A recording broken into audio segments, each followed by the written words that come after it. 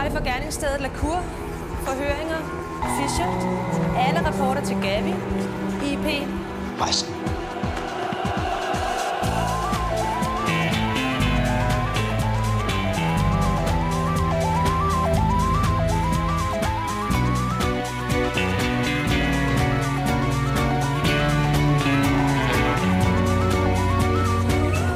Hvor mange mennesker kan der minimum være til en barnedåb?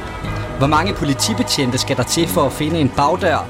Og hvem har tilladt gudstjeneste i en kirke omringet af indsatsstyrken? Vi har set 18. afsnit af den fantastiske Rejseholdet.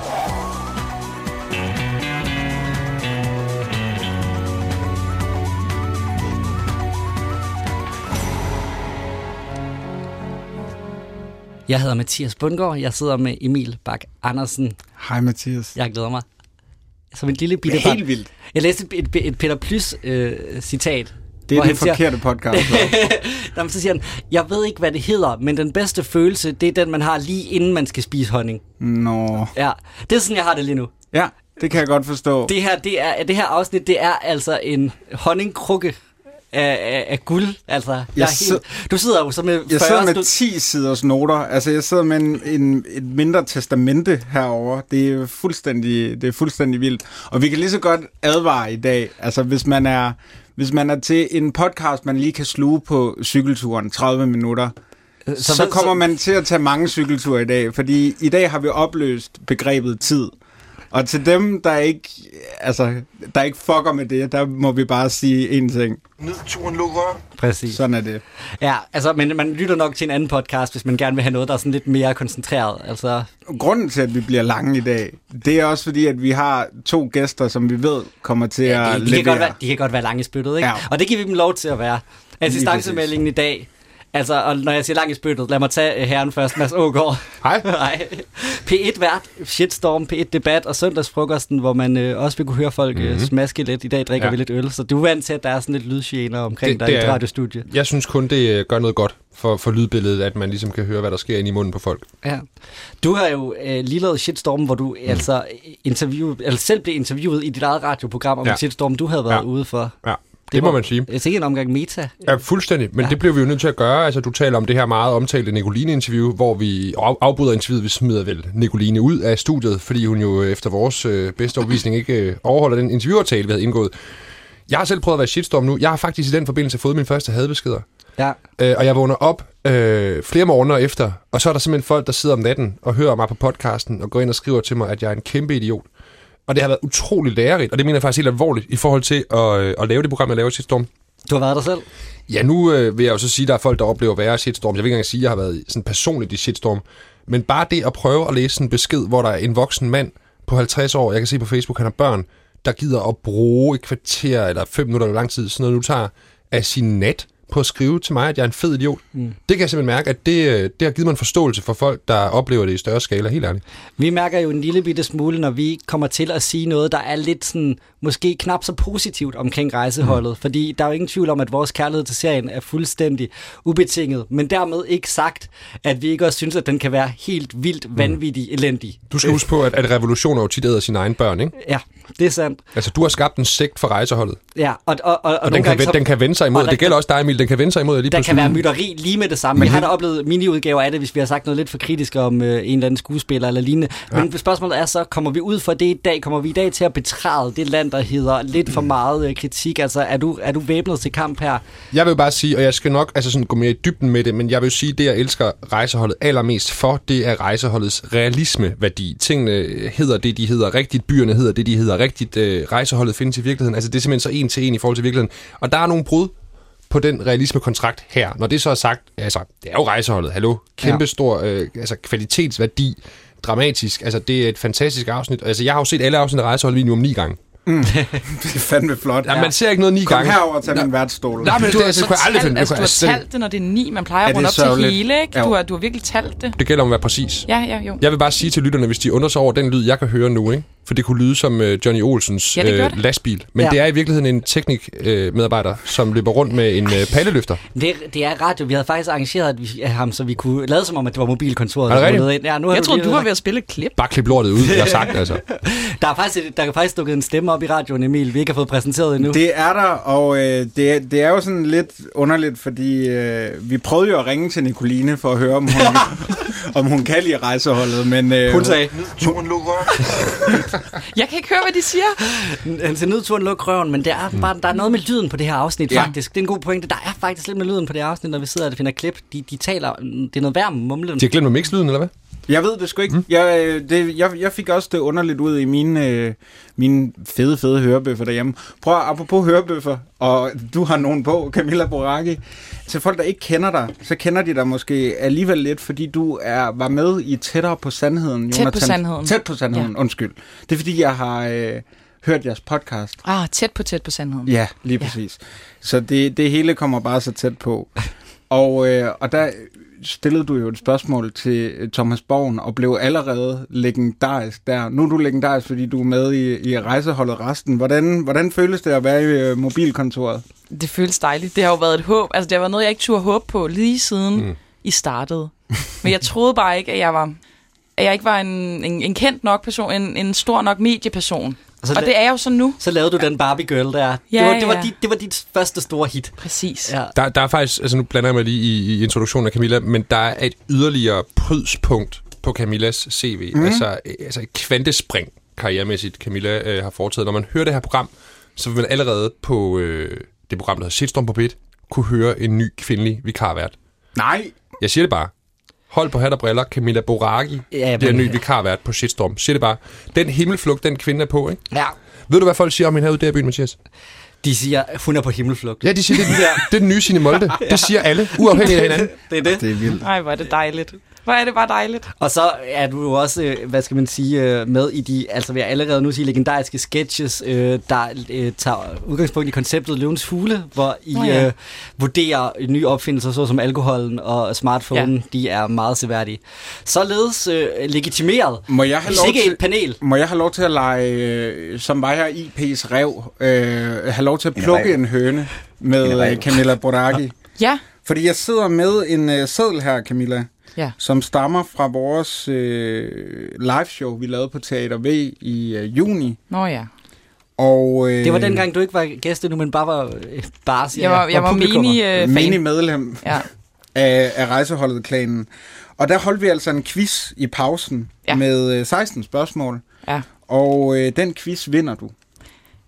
Ja, det gør jeg jo på en måde. Nej, du vinder den. Det var vel dig, der havde flest rigtige svar. Ja. Det må man give dig. Ja. Prøv at høre, hvor beskeden hun er. Det der jo er med det, er, at jeg sidder med min veninde, Andrea, som er... Kommer Johnny igen, sådan der. Som er, altså hun har set det mere end masse, det her rejseholdsshow. Og... Hvem er Andrea, taler vi om? Hun hedder Andrea E. Nørmark. Så blev hun også lige nævnt. Og hun er rigtig god til det, og derfor så udfylder vi jo sedlen med hendes viden. Så jeg føler lidt, jeg har snydt mig en lille smule til sejren. Nu er det ude. Det er jeg næsten glad for at høre, fordi vi var allerede på vej til at smide dig ud af mobilkontoret igen for denne fejl. Fordi der er 15 rigtige, der er en fejl, og det er på spørgsmål 9. Ja. Til spørgsmålet om, hvad synger Beate Bille? Og det kan være, du kan den her, Mads. Når jeg giver dig valgmulighederne. Fuld af nattens stjerner med Lis Sørensen. Never Be the Same Again med Melanie C. Eller Love is a Matter of det er det første, og det er Ingrid Dahl, der sidder i sin bil og hører radio, og det var faktisk det er ikke det, der spørgsmål. Så har du ikke lyttet efter spørgsmålet. Du skal lytte til spørgsmålet. Hun er sygeplejerske på sådan et alderdomshjem. Hvad er det, jeg skal svare på, som jeg kan svare på? Hvad synger Beate Bille? Og så fik du 3 valgmuligheder, men så nåede du at hisse op. Okay, det er fordi, det er ikke Beate Bille, der synger Fuld af nattens stjerner. Det gør Ingrid Dahl. Det gør hun nemlig. Så jeg er udelukket en, ikke? Jo. Og så sidder du og kigger over på mit papir for at få svaret, men du får det sgu ikke, din lille... Vi har jo skrevet Love is a Matter of... Det har jeg. Og det var den fejl. Så var det jo Spice Girls, eller hvad? Ja, altså det var Spice Girls over dem alle, Melanie C. Men nu hvor vi snakker musik, og så vil jeg faktisk gerne lige spørge, afsnittet starter jo faktisk med en person, der nynner. Det er Mille Lefeldt. Og jeg har simpelthen ikke været i stand til at afkode, hvilket musikstykke det er, det her afsnit starter med. Vi kan lige prøve at høre det. Ved du, hvad det der er? Det er nogen, der ikke gider at betale koda. Det er, hvad det er. Det lyder med tommelommer. Det lyder af nærhed. Det er nemlig lyden af nærhed. Ja. Og det, ja. Der er jo den der Shazam-app, hvor man kan prøve at afkode musikstumper og sådan noget. Den må give op. Til kort. Vi prøvede. Vi skal ikke sige, at vi ikke har prøvet at Shazam. Men jeg kan ikke høre det. Mit bedste bud er, at du gamle og du fria, men det er også mit værste bud. Ja, men det kan jo være, altså jeg tænker, om der i den her lille melodistump, altså fordi det er det første, vi hører, måske ligger en eller anden nøgle, eller et eller andet, der kan give nøglen til forståelsen af det her afsnit. Et leitmotiv. Ja, også fordi hun er jo faktisk en meget kompleks karakter. Helt bestemt. Det undrede mig altså også lidt, men jeg ved ikke, om vi skal springe så hurtigt. Du springer. Hun er jo lidt en... er hun lidt en medløber på en måde? Fordi hun laver et kæmpe skift på et tidspunkt. Ja. Men det er jo ikke hende, der er kæmpe nuts hele vejen igennem. Hun løber ligesom bare med Nikolaj Likås. Altså Eik og Anjas forhold og forhistorie, synes jeg altså også, vi skal prøve at se, om vi kan finde frem til. Altså, hvordan har de mødt hinanden? Hvor længe har de kendt hinanden? Altså, hvad er humlen i det her? Hvad er de for nogle mennesker? Det skriger af en romance, der er startet på en produktionsskole. Ja. Det bliver jeg nødt til at sige. Sådan, og nok gerne i Ringsted, tror jeg. Det er det tætteste, jeg kan komme på den teori. Okay. De har sgu ikke gået i skole. Det har på produktionsskole. Altså sådan noget ud og bygge en Mercedes med de bare næver. Jeg synes, jamen, så har de jo pjekket fra produktionsskolen og røget en masse bong. Helt sikkert. For det er helt tydeligt, at de er sådan nogle subsistensløse mennesker, der er vant til at være på farten. De er vant til at bryde ind i en skurvogn eller et sommerhus for at få ly for natten. Og de er jo sådan nogle... Altså, de tænker ikke på at leve et normalt liv. Det er de sådan opgivet på en eller anden måde. Eller kunne hun være... Undskyld, Camilla. Men jeg tænker bare, kunne hun lidt være gymnasiets prinsesse, og han kunne så være badboyen, der var inviteret med til en gymnasiefest og komme op og slås og sådan noget. Så var hun ikke blevet hængende. Altså, hun må være mere desperat end det. Altså, hun må være forældreløs, tænker jeg. Eller i hvert fald en person, der ikke har særlig mange i den her verden, som er afhængig af ham. Jeg tænker kæmpe daddy issue, altså. Ja, hun er meget afhængig af ham, ikke? Fordi hun kan jo egentlig ikke lide ham. Det kan hun, altså... Det synes jeg nærmest er gældende fra starten af. Kan hun ikke lide ham? Det er helt tydeligt, at der er nogle træk ved ham, hun er bange for. Ja, hun er bange for ham. Det er helt tydeligt, at der er nogle situationer, hvor hun er altså sådan virkelig, virkelig decideret utryg, hvor hun alligevel lader ham tage styringen. Og det er helt tydeligt, at hun i en vid udstrækning, og vi kommer garanteret nærmere ind på det, tillader ham at gøre ting, der er langt over hendes grænse. Og der spiller hun jo ret godt. Altså, det er jo sådan set Mille Lehfeldt, vi taler om, som spiller helt fantastisk. Og det er jo en af hendes første store roller. Og jamen, hvad kræver det for at spille den rolle troværdigt? Altså, det kræver jo sådan set, at hun elsker ham, der bliver kaldt Eik i serien, som bliver spillet af Nikolaj Likås. For at hendes rolle skal være troværdigt, så skal man forstå og tro på, at hun rent faktisk godt kan lide ham. Og han fremstår ikke videre sympatisk i de her afsnit. Det kan vi jo godt blive enige om. Så jeg synes faktisk, det er en stor skuespilpræstation af Mille Lehfeldt, at man tror på den parkonstellation. Ja, helt sikkert. Og det, at der rent faktisk er kemi mellem de to i deres spil, som er altså helt essentielt for, at vi skal købe det her. De er i hvert fald ikke deres skyld, at det her afsnit taber sig selv med tiden. Det, der er sjovt ved det her afsnit, det er, at Nikolaj Likås griner enormt mange gange, ligesom han gør i Blinkende Lygter, når han finder en pose chips. Så hvor han lige løfter overlæben rigtig meget. Ej.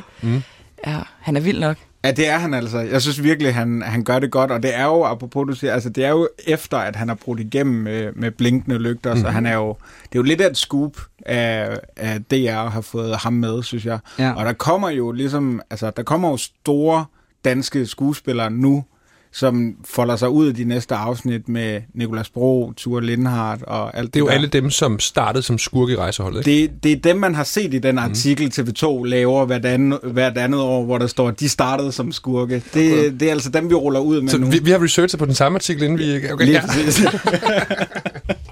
Eik har klart magten over Anja. Hun er bange for ham fra starten af, men hun har jo et trick i bogen, som virker hver gang. Og det er jo det er jo sex. Ja. Hun blotter sig på kirkegården og får ham overtalt til at forlade gerningsstedet. Er det, det ved jeg ikke, om det er et spørgsmål, det er måske bare mere en konstatering. Men hun har da i hvert fald et vist tag på ham. Jeg synes, det er så sjovt, at kaninen hedder Fanny. Tror jeg, de har mordet sig med, at når hun siger, Fanny fryser, at man så skal tro, det lidt af hendes underliv. Det ved jeg ikke. Hvad siger Camilla? Jamen, det ved jeg ikke. Hvad mener du som kvinde? Hvad mener du? Jeg tænker, det bliver noget vigtigt at spørge kvinden. Altså, hvis I spørger mig, fordi I ikke selv tør svare på det, så gider jeg ikke svare på det. Den indstilling kan jeg godt lide. Altså, vi bliver en navnebetydning, ikke? Hvorfor hedder han Eik, ham der? Altså, Han må være fra Norge. Det er den attitude, du kommer med efter at have ventet på invitationen i et år. Ja, det kender jeg godt. Du skal lige starte med at spille kostbar. Det kan jeg sgu ret godt lide. Det er et dårligt, hvad skal man sige, to-go-dyr. Altså, det er jo altså, forstår jeg, hvad jeg mener? Det er nemmere at have en hund siddende på sig. En kanin er jo sådan helt den spræller, og det er også, den skider ud over det hele og alt det der. Ja, jeg synes, det er en meget fed rekvisit, hvis man kan kalde det. Den hvide kanin. Jeg kommer til at tænke på The Killer Rabbit fra Monty Python and the Holy Grail, og synes, den ligner, altså, jeg er klar til, at den slår ihjel hvert øjeblik. Jeg har sådan et eller andet, at det er som om, at de prøver at tegne sådan en kontur af sådan en romantisk parkonstellation. De er på farten som Bonnie og Clyde. Han hedder måske Eik, fordi han er opkaldt lidt efter Eik Skalø. Jeg ved det ikke, jeg synes, det der Eik er et mærkeligt navn. Ja. Totalt mærkeligt, ikke brugt navn, der pludselig er med her. Men jeg synes ikke, det virker særlig romantisk. Jeg synes ikke, deres relation virker hyggelig. Jeg tror, den der kanin er med for at vise, hvor barnlig hun et eller andet sted er. Men det er godt set, det er helt klart Bonnie og Clyde. Ja, kæmpe Bonnie og Clyde. Men jo ikke sådan. Der var jo noget glamour over sådan, den måde, vi betragter Bonnie og Clyde. Præcis. På, ikke? Ja. Og du synes ikke, der er glamour i den slangeskinsjakke? Og det, jeg er glad for, at du nævner den, Emil. Ja, tak. Sådan en skurvogn med kaninlort, ikke? En hvid mærser. En hvid mærser og en grim plastik pythonskinsjakke. Ja, den er plastik, er den ikke det? Jo. Altså sådan helt fake fra Thailand. Knidre, ikke? Jo. Jeg tør slet ikke tænke på, hvor meget de har gjort med lyden efterfølgende, fordi at hver gang han har skulle bevæge sig efter et remote, så har det bare været... De har forbandet kostymen langt væk. Når man sidder og ser det her afsnit af Rejseholdet, så kan man jo godt tænke, hvor får de det dog fra? Ja. Og det har jeg fundet ud af. Og det kan være, at du også har researchet på det jeg samme. skal slet ikke... Jeg kan jo bare supplere, hvis jeg synes, at... Jamen, så håber jeg, at du kan have den EBDK-artikel uden af i ja, må hovedet, ikke, fordi, jeg kan. Må ikke, jeg også har læst den 9 gange. Jeg skal starte med at sige, at jeg beklager, hvis det her bliver lidt langt. Men det er fordi, der er simpelthen så mange nedslagspunkter, vi lige skal igennem. Ja. Og så kan vi samle op på det, fordi der... Ja, jeg har fundet nogle ting i hvert fald. Det stammer altså fra en artikel på EB.dk, og nu læser jeg bare højt af den. De 2 finske statsborgere, den dengang 22-årige Marita Rutalami, og det skal jeg sige er kvinden, og 23-årige Juha Valjakala, det er manden, slog til i det nordlige Sverige, da de natten til den 4. juli 1988 turede rundt nær kirkegården i byen Omsele. Nøjagtigt som i Rejseholdet stjal de en barnecykel, og præcis som i tv-serien fik cykeltyveriet de værst tænkelige følger. Den 15-årige Frederik Nilsson så tyveriet og alarmerede sin far, den 49-årige løjtnant i det svenske flyvevåben, Sten Nilsson, så de sammen kunne sætte efter tyvene. Far og søn indhentede parret på kirkegården, men i stedet for at stikke af med eller uden cykel, valgte Juha brutalt at henrette sine forfølgere med skud fra et oversaget jagtgevær. Ulykkeligvis hørte 42-årige Eva Nilsson skuddene og løb hen mod gerningsstedet. Da tragedien gik op for hende, forsøgte hun at flygte fra sin mand og sin søns morder, men hun blev indhentet og prylet til døde med geværkolben, og hendes krop sluttelig skamferet med adskillige knivstik. Over de følgende døgn hastede de 2 ned gennem Sverige i forskellige stjålne biler, altid med Marita Rutalamis 2 Angora-kaniner som rejseselskab. Hold da op. Det gjorde det lettere for politiet at følge flugtruten, fordi man altid fandt kaninernes efterladenskaber og foderrester i de biler, parret efterlod. Og så herefter så lykkedes det faktisk parret at flygte via en tur i speedbåd til Danmark, hvor de sætter sig ind i et tog mellem København og Odense, bliver genkendt og bliver anholdt uden noget drama, fordi den rigtige indsatsstyrke ikke er nogen fucking idioter. Og det er altså citat fra EBD. Er det det? Nej. Jeg ved ikke med dig, Mathias, men jo mere vi ser af Rejseholdet, jo mere bliver jeg sådan lidt irriteret på DR, som jo dengang Rejseholdet kom ud, var meget sådan, ja, men det er inspireret af rigtige sager, men vi har også lavet, altså vi har også digtet en hel del, og bla bla bla. Altså jeg synes, den der Emmy, den skulle de have vundet i dokumentargenren nærmest, ja, fordi... Men de er trods alt gået til Finland den her gang. De stoppede med at tage danske sager op. Det er den første udenlandske sag, og det er jo så meget har de lært siden alle de shitstorms, der var på det tidspunkt, at vi skal til Finland. Men det kan jeg faktisk godt huske, at der blev snakket om det her, altså 1-til-1 finske par, som Eik og Anja er bygget op om. Der er ikke meget. Altså nu, du snakkede lige om, Camilla, at det kunne have været smartere, hvis hun havde haft en hund. Altså, ikke engang dyret har de givet at lave om. Altså. Jeg vil lige modsige dig lidt, fordi Jeg kan huske, jeg har læst om det der finske par i en bogudgivelse, der hedder Nordisk Kriminalreportage. Og jeg har læst de der ting om det der skamferede lig. Jeg tror ikke, jeg sådan har set obduktionsrapporten. Måske har jeg læst den gengivet. Altså, det er rimelig hårdt stof. Ja. Og der vil jeg faktisk sige, det er jo interessant. Virkeligheden går mere til stålet, end fiktionen gør. Ja. Altså, vi ser ikke Eik og Mille Lefeldt, hvad hun nu hedder i fiktionens verden, stor skamfer det her lig. Nej. Så på den måde, så er der noget bestialitet, som de kunne have valgt at have med i serien. Hvor de så ikke... Altså, de har faktisk poleret den her historie lidt, i forhold til, hvordan den var i virkeligheden. Det er da meget interessant. Jeg vil sige, altså, vi ser jo ikke særlig meget af Tina, er det ikke det, hun hedder, konen? Jo. Så vi ved jo, altså, men jeg vil give dig ret i, at de har nok ikke stået og fuldstændig snittet i hende. Det har nok mere været i effekt og for at komme væk, at de også har taget hende med. Så ja, der har du da en rigtig god pointe. Jeg synes bare, når man lige skærer det væk, så er der godt nok meget, der minder om hinanden. Altså, Det, jeg selv har fundet på, det er gidseltagningen og barnedåben, og den skulle måske også have haft en tur mere på værksted. Ja, det skulle den æder. Nå. Ja. det er jo meget sigende, at måske det, der fungerer aller dårligst i det her afsnit, det er der, hvor DR selv har skulle freestyle. Men det siger bare også noget om sådan den krimihistoriske tid, det bliver fortalt i. Altså nu, selv danske dramaserier, de er jo fantastiske til at have sådan noget med SWAT-teams og folk, der har earplugs, og de bliver informeret om, hvad der sker, fordi det er en drone, der fyrer. Du ved, det er så avanceret og teknisk, at det er bare sådan nogle landbetjente med en lidt større riffel, der render rundt. Det ser fuldstændig useriøst ud, ikke? Claes Bang. Ja, det ser... Altså næste gang ham der kører forbi med den der, ikke, så kan du så snakke med ham. Og det mener jeg, så kan du så snakke med ham. Men jeg vil bare sige... At det er jo meget interessant det her, at det simpelthen ser så landligt ud. Altså, at uanset hvad rejseholdet gør, så er det bare betjente, der følger ællinger over vejen. Ikke? Selv når de har skarplatte maskinpistoler og stormer en kirke, så ser det totalt hyggeligt ud. Ja, det er rigtigt, men tror du ikke... En flot kirke, flot location i Kalundborg med de 5 tårne og den der labyrint kirkegård der sådan. Altså, det er muligvis den flotteste, mest dramatiske setting, der overhovedet er i rejseholdet. Der er nærmest det der go large skyggespil på facaden. Det er meget vildt skyggespil. Der. Ja. Lidt for vildt på en eller anden måde. Det er ikke vildt nok til for alvor at fange ham pensionistens opmærksomhed. Jeg ved ikke, om det er noget, han ser tit, han trækker lidt på skulderen, så trisser han videre. Nej, det er sådan lige lovligt, altså sådan, du ved, revy-agtigt, ikke? Ja. Det der skyggespil der. Ja, det synes Jeg tror bare, den mand har haft et hårdt liv og set lidt af hver. Der er ikke noget, der kan røre ham længere. Ja, han har i hvert fald set mange skyggespil. Han har været til så mange kulturnetter i Kalundborg, hvor de har sat et eller andet op på det er så sindssygt at stå i den situation, og sådan lige kigge op og konstatere, at der foregår det der skyggespil, og så bare sådan zero fucks given, ikke? Så bare gå hjem med hunden og drikke kaffe, altså. Men jeg må alligevel sige, på trods af alting, så er det her en af de mest uhyggelige og skelsættende scener i rejseholdet overhovedet, fordi de skyder Bøllebob. De skyder ham. Ja, for inden er der jo sket... Gud, det er Bøllebob. Ja, det er nemlig Bøllebob. Det er aldrig kommet over. Og den der replik senere, det var en henrettelse, og han vidste, han skulle dø, og man ser ham sidde bøjet ind over sin fars lig og kigge op på en gøb. Man kan se det i øjnene på ham. Ja. Altså, han spiller faktisk rigtig godt. Det kan vi så ikke sige, kan vi det? Og en dreng, der skal dø, den synes jeg, da han nailer. Hvis jeg fik den, jeg havde nok valgt at råbe lidt mere. Ja. Altså, jeg kan slet ikke forstå, at han er så afklaret, at han ved det. Men det er tydeligt man kan se det i hans øjne, at han skal dø. Altså, jeg var jo den alder, hvor man både kunne se Bøllebob den ene dag og rejseholdet den anden.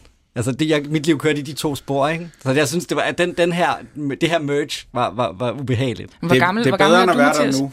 Jeg er 28. Okay. Jeg synes, altså, første Jeg gang jeg så over den der, rejseholdet, jeg var for ung. Altså, det har sat sig sådan underligt i mig. Også nu, når jeg genser det. Altså, som sådan lidt halvtraumatisk. Og jeg har altså en rigtig god mor. Men det var sgu ikke for børn, altså. Er der en scene, du husker særligt? Abeburet. Ja, okay. Abeburet, yes. Ja. Jeg har det med, hvad hedder han, ham, vores ven, der spiller over for Fischer, som handicappet. Nicolas Bro. Ja, selvfølgelig. Ja. Nicolas Bro, det er sådan det, der står tydeligt for mig. Men jeg kan bare huske, da jeg så det, sådan, hvor gamle har vi været, da vi så det første gang? Vi har været 11 år gamle. Ja. Jeg kan bare huske, at det der, at der bliver tændt en ild i mig, i forhold til sådan noget whodunit. Ja. Altså, du simpelthen kan sidde og se noget, hvor det handler om din egen evne til at registrere og observere. Og så bliver det på en måde sådan i stedet for at spille et spil, familien sammen, så sidder man og ser det sammen, og så den, der sådan først kan regne det ud, altså den, der først kan samle alle brikkerne og se det samlede plot for sig, har ligesom vundet den søndag aften, ikke? Så er man pludselig lakur hjemme i sofaen. Lige præcis, så vandt man og blev lakur. Men hvad skulle man have spillet den her gang? For det her, det er jo det modsatte af et whodunit-afsnit. Er I sindssygt, de opklarer det hurtigt? Eller opklarer det ikke? De viser tager det ret hurtigt. 2 minutter, så ved de, hvem det er. Men det er også et afsnit, hvor at der jo sker nogle ting på rejseholdets medlemmers personlige front, der måske skal have været plads til.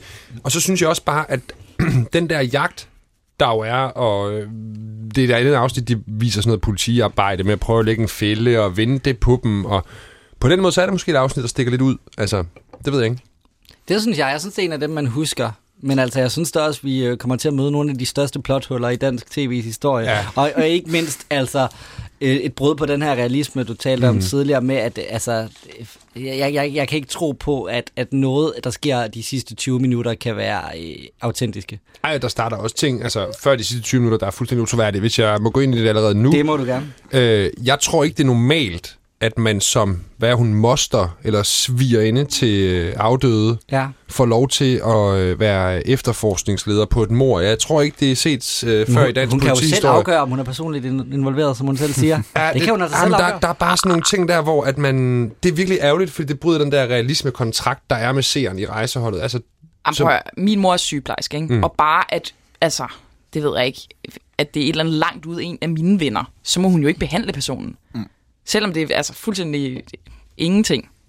Det kan ikke passe. Men de gør så trods alt det for at illustrere, at de ligesom i hvert fald ikke ignorerer det her aspekt, at Ingrid ikke leder efterforskningen. Det gør IP rent faktisk. Det gør sgu da den lokale betjent. Ja. Næste gang ham der kommer, så tager en snak med ham. Det sagde du også sidst. Jamen, han ved ikke, hvad for en podcast, der bliver optaget her. Nej, men det er bare fordi, jeg bemærkede hun på et tidspunkt sagde, men det er jo op til dig, Sørensen. Det er rigtigt, og han sender den faktisk hele vejen op til Ulf. Så det er faktisk i sidste ende Ulf, der har det som altid det endelige ansvar. Men her, der bruger han faktisk sin magt, Ulf. Han træder faktisk i karakter i det her afsnit som rejseholdets chef. Men at da de skal briefe, og man skal sige, at Sørensen har haft en indledende briefing, han er den lokale sheriff, det der Ingrid plejer at tage over, der går IP faktisk ind og tager den og briefer rejseholdet. Og der er sådan nærmest en stiltigende kontrakt imellem rejseholdet imellem, at IP han har taget den her. Så på den måde kommer de det lidt i møde, men måske havde man egentlig bare sendt den på overlov lige på. Og de bruger det jo også mod Ingrid, eller IP gør det faktisk i lidt fejl, der hvor hun modsætter sig den her vanvittige plan, som er at bare lade alle mennesker komme ind i kirken og holde barnedåb, mens vi sætter et SWAT-team, et udueligt SWAT-team ned i labyrinten, kirkegården, ting der. Og det har hun så nogle betænkeligheder ved, og der bliver hun så i rettesat og siger, jamen du er jo følelsesmæssigt påvirket. Ja, fordi det er en fucking lorteplan. Altså. Her i den her intro, jeg ved, du har måske 8 siders manus alene til den. Ja, tilbage, som jeg gerne lige vil igennem. Nej. Ja, men altså, jeg tror, vi bliver nødt til at gå videre, men vi står i hvert fald et sted lige nu, hvor at Bøllebob er blevet skudt, og hans far er blevet henrettet lige så. En cykel er blevet stjålet. Det mest åbenlyse cykeltyveri nogensinde. Hvorfor var den ikke låst? Det er da hans egen skyld. Og han er endda politimand. Ja, præcis. Altså, hvad fanden? Ja, der er faktisk ikke er de egentlig fulde? Det er derfor, han løber, fordi han ved, han har dummet sig. Han har ikke låst den cykel, han er politimand. Han ved godt, hvordan forsikringer virker, og han ved, der er ingen penge at hente, der han bliver nødt til at benene på nakken. Ikke? Og så siger han det der, vi to er ikke færdige med hinanden, som ingen nogensinde har sagt. Og så er spørgsmålet, om Eik og Anja er fulde? Det er de da. Er du gal, mand? Er de fulde, eller er det jeg bare har sådan, skrevet min note, hold kæft for spiller Nikolaj godt fuld. Ja. Så det tror jeg, altså de er jo sådan, sådan klassisk. Nu må jeg sige, om jeg digter oven i hovedet, men er det ikke også noget med, at de har sådan en flaske, de går og drikker af? Eller er det bare noget, jeg forestiller mig? Jamen det er noget, ligesom i Matador forestiller man, at man har set Lea Andersen ude på altanen, ikke? Klassisk. Det er en klassik. Det har man ikke. Man forestiller sig den der halvtomme slave. Jeg kan næsten se billedet, hvor han sådan har en eller anden sprutflaske, han sådan tager fra munden, men det gør han ikke. Mens de kører væk på cyklen. Ja, jeg har også set det, men det eksisterer sgu ikke. De virker som sådan nogle typer, der også godt kunne være på et eller andet dope. De har blandet fældrens og et eller andet soda, og så er det bare fantasy. Ja, det kan godt være. Således Eik og Anja introduceret. Vi skal også i gang med ensemblet. Det er Ingrid og Gabi, der får lov til at lægge ud i en bil. Nej, jeg har så meget at sige nu. Okay. Nej, okay. Er jeg den eneste, der synes, at det var en fuldstændig grotesk samtale? Jeg har skrevet den ned. Ja. Gabi, og så skal du til Aarhus. Ingrid, ja. Gabi, det er fantastisk, Ingrid. Du har ikke hørt fra Staffan i 3 uger. Og når han så ringer, så er du der bare. Ingrid, ja. Gabby, er du klar over, hvor heldig du er? Jeg forstår det heller ikke. Hvad? Ja, præcis. Okay, du har en kæmpe douchebag, som altså ghoster dig to the max. Så vender han tilbage, og så er Ingrid heldig. Ja, jeg forstår Det er jo det heller ikke. sammenlignet med, at hun er kæreste med Johnny Olsen, som er der for meget. Jo. Men altså, den der dialog kunne være reddet med bare en replik, måske, altså et ord, der skiftes ud. Hvis man havde ændret ordet du til han. Ja. Er du klar over, hvor heldig han er? Ja. Så havde det givet perfekt mening. Præcis. Og så havde vi også, altså, men her er der bare to, der ikke fatter noget Jeg som kunne helst. overhovedet ikke forstå, var det sådan, er det Gabby, der prøver at sige til Ingrid, du er jo ikke fucking Just Eat, vel? Du skal jo ikke bare komme, fordi han ringer. Ja, nå. Det Men bliver hun meget siger farver. jo netop, at hun er Just Eat. Hun siger jo faktisk, hun er værre end det. Hun er hungry.dk. Ja. Altså, og hvor er du heldig? Jamen, det er det, jeg mener. Det giver ikke mening. Det giver... Jeg er så rasende over det. Ja. Inden har vi jo besøgt, skal vi bare lige sige, farmor. Ja. Som jeg jo synes er vidunderlig og får en meget, meget fin rolle. Ja, det gør, Senere. hun gør det fint og sådan noget, men jeg forstår ikke, hvorfor hun er castet, fordi hun ligner jo Ingrid. Jeg skulle til at sige, at jeg har et genetisk spørgsmål. Ja, Hvordan kan Tobias blive helt kulsorthåret, når farmor er rød, og mor er rød? Ja, Det giver ingen mening. Og hvad er der i vejen med Lars? Altså, hvad fanden er hans moderkompleks, siden han vælger en, der ligner sin mor så meget? Nu tager jeg så lige ham dernede. Ej, okay, det det der sker nu, det er, at Mads Aagaard lige nu, han er i gang med at irettesætte en mand, der har stjålet hans ulåste cykel ude for en værksted. Nej. De to er ikke færdige De to er ikke færdige med hinanden, bliver der sagt nu. Nu kan jeg se på væggen, at der bliver hævet et oversaget jagtgevær, og tæver ham med geværkolben. Det var en 13-årig dreng, du lige skal ud der. Nå, men jeg sagde bare, altså... Nej.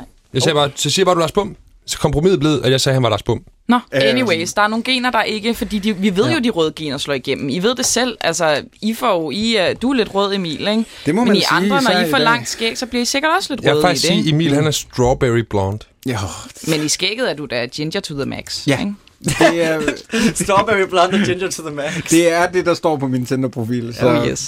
der rammer I den spot on.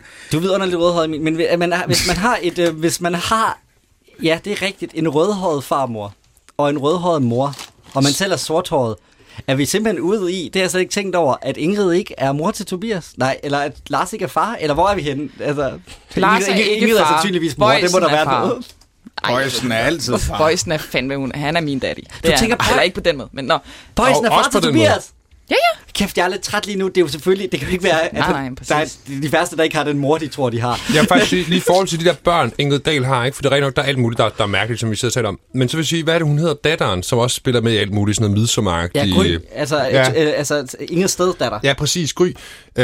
Som jo er Sørens datter, biologisk. Lykke Sand Mikkelsen, som vi ser Lykke alt Sand, for ja. lidt. Ja, jeg synes, hende og Tobias ligner hinanden helt vildt. Ja. Ja. Det er som om, de er søskende i Hun virkeligheden. er kæreste med Uso i dag. Ja, Det vil jeg bare gerne lige Og sige. That's weird. jeg blev faktisk ked af det. Er hun kæreste med Uso? Ja, det er et underligt... Nu er ej, Mads det skal ked af jeg- det. Men alle er ked af Det det. er en fuldstændig sindssyg konstellation. Det ved jeg godt. Det er Det er noget, det. man Derfor bliver siger ked af. jeg synes Har faktisk, de børn? Uso er Nej, blevet men pæn. hun kunne godt være gravid. Ja, han er slanket så lidt. Han er blevet repræsentabel, Men altså- eller sådan præsentabel. Men ikke god nok til Gry. Ej, det Nej, er der jo hun ikke er et så intet cute. menneske, der er. Gry Hun er er da sådan en Bernadotte-agtig type Ja. pige. Han er sådan 8210. Det er det er jo virkelighedens Eiger Anja. Jeg kunne faktisk, jeg kunne sagtens, jeg kan virkelig følge dig nu. Ja, ikke også? Altså, jeg har aldrig kunne følge dig så meget, Emil, som jeg kan lige nu. Er der nogen, der gider at tjekke Kalundborg og omegn, Jeg tror, det for er at se, om derfor, der er at nogle Gry penge ikke er med i det her afsnit, fordi Lykke Sand Mikkelsen var med som konsulent i forhold til de her skuespillere. Nå, men altså... Jeg kan bare mærke, at jeg skal lige tænke over det der med, at hun er sammen med Uso nu. Ja, man bliver ked af det. Men i hvert fald, så er det jo rigtigt, at de gør jo ikke noget for at komme vores forvirring i møde ved at kaste en rødhåret person til at spille farmor, fordi man tror jo, at hende og Ingrid også er i familie med hinanden. Og det er det jo ikke. Og det underlige er også, at Gabby hilser meget hjerteligt på farmor. Altså, men hvor tæt er Ingrid og Gabby? Hvorfor kender Gabby Ingrids eksmands mor? Jeg kan godt lide det billede, de prøver at tegne af, at det sådan er en stor familie, men det er det jo ikke. Nej, det er jo det. Altså, de kender jo ikke hinanden, de tager ikke hensyn til hinanden, når enten at der er en, der har mistet et barn under graviditeten, eller har mistet hele sin familie i et skudopgør ved Vor Frue Kirke. Altså, der der virker bare ikke til at være den der omsorg, og alligevel så er hun på krammer med eks-svigermor. Det virker Måske meget, har de meget danset weird. rigtig meget til Lars og Ingrids bryllup. Det ved I jo ikke. Men det er jo alligevel før Søren. Det er fandme mange år siden. Jo, Ja, men altså... Fordi hun når at få et ret gammelt barn med Søren, eller hvad man skal sige, et barn, der jo er lidt oppe i årene med Søren, ikke? Nej, hun får ingen børn med Søren. Nej. Det er, hun har jo Tobias, og Søren har Gry, som de tager med ind i den her regnbuefamilie. Jeg mener, at de når at være sammen i 6 år, Søren og Ingrid. I hvert fald gift i 6 år. En regnbuefamilie med rød som den klart dominerende farve.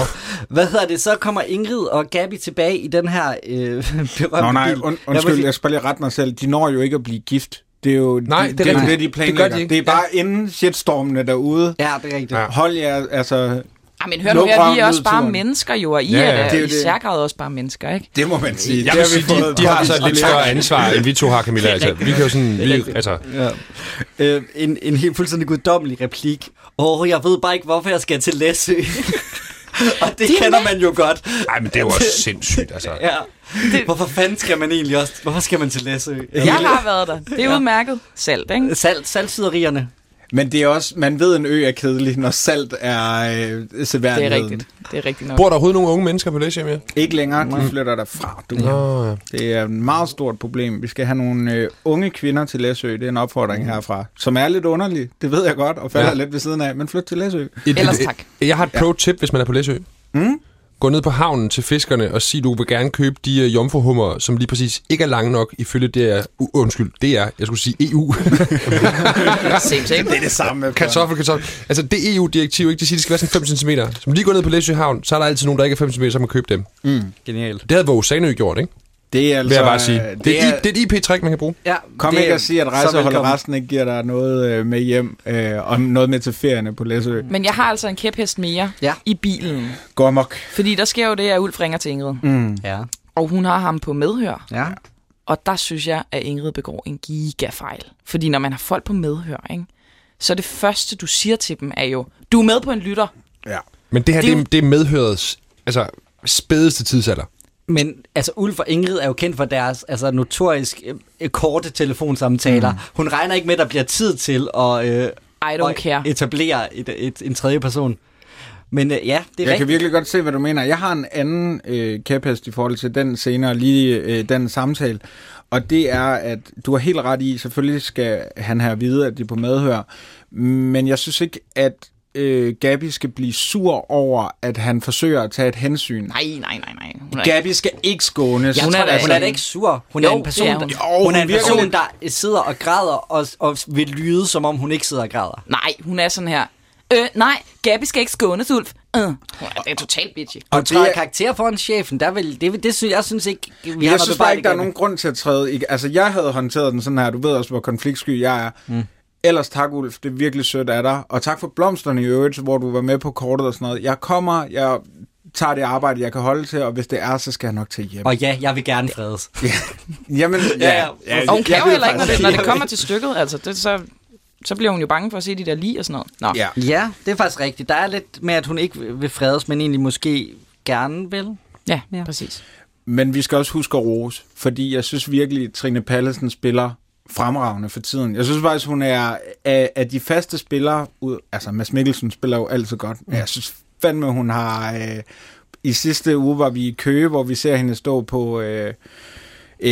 på fødegangen, eller hvad det er, på sygehuset, og være helt fuldstændig nedbrudt. Ja. Og der spiller hun i en svær scene at spille fuldstændig fantastisk. Og det samme, da hun laver den der, jeg ved bare ikke, hvorfor vi skal til Læsø, og så den svage, hun ligesom... Hun var så lille bitte var hun svage den. Jamen, altså, der er bare ikke en finger at sætte på ensemblet her. Også Ingrid Dahl, der virkelig, Charlotte Fig, der skal ud og spille på de helt store strenge. Hun spiller sygt godt. Det her, det er en masterclass. Altså, hold kæft, hvor er hun. Jeg vil bare lige sige, i forhold til Trine Pallesen, altså hun holder jo i en, altså bare lad os sige det rent ud, røven op på Lars Bum, ikke? Der er jo helt tydeligt ikke sådan helt kunne finde sit strisserben efter strisser på Samsø. Det er rigtigt, vi glemte lige Lars Bum. Ja, det er fordi, han skal jo, altså den der sårmodighed, han har efter det, der er overgået dem, ikke? Den tror jeg sgu ikke rigtig på, før at Gabi, hun kommer ind og konfronterer ham. Altså, jeg synes faktisk, når det bliver kompliceret og store følelser, så synes jeg, at Lars Bum fælder lidt ud nogle gange i rejseholdet. Ja. Og der er det hans, altså relationen til Gabi, der gør, at man tror på ham igen, ikke? 100%. Ja, jeg tror ikke helt, at de har den der samtale, hvor han jo mansplainer hende også for vildt, ikke? Jamen, Skal vi lige høre den? Ja, meget gerne. Pludselig vælter det hele bare op i mig igen. Står der med vores lille pige, og kan jeg bare ikke gøre noget. Lad nu være. Vil du ikke godt? Ja, det er sådan her, man som mand ikke skal være. Det har jo ikke noget med det her at gøre. Nå, men det har det for mig. Men du bliver nødt til at prøve at skille tingene ad. Det kan jeg åbenbart ikke, vel? Jamen, jeg tror bare ikke, det er godt, at du bliver ved med at gå Og vade rundt i det. Er det ikke det, du mener? og tænke over det, ikke? Du kan ikke gøre noget ved det alligevel. Det ved jeg godt, jeg ikke kan.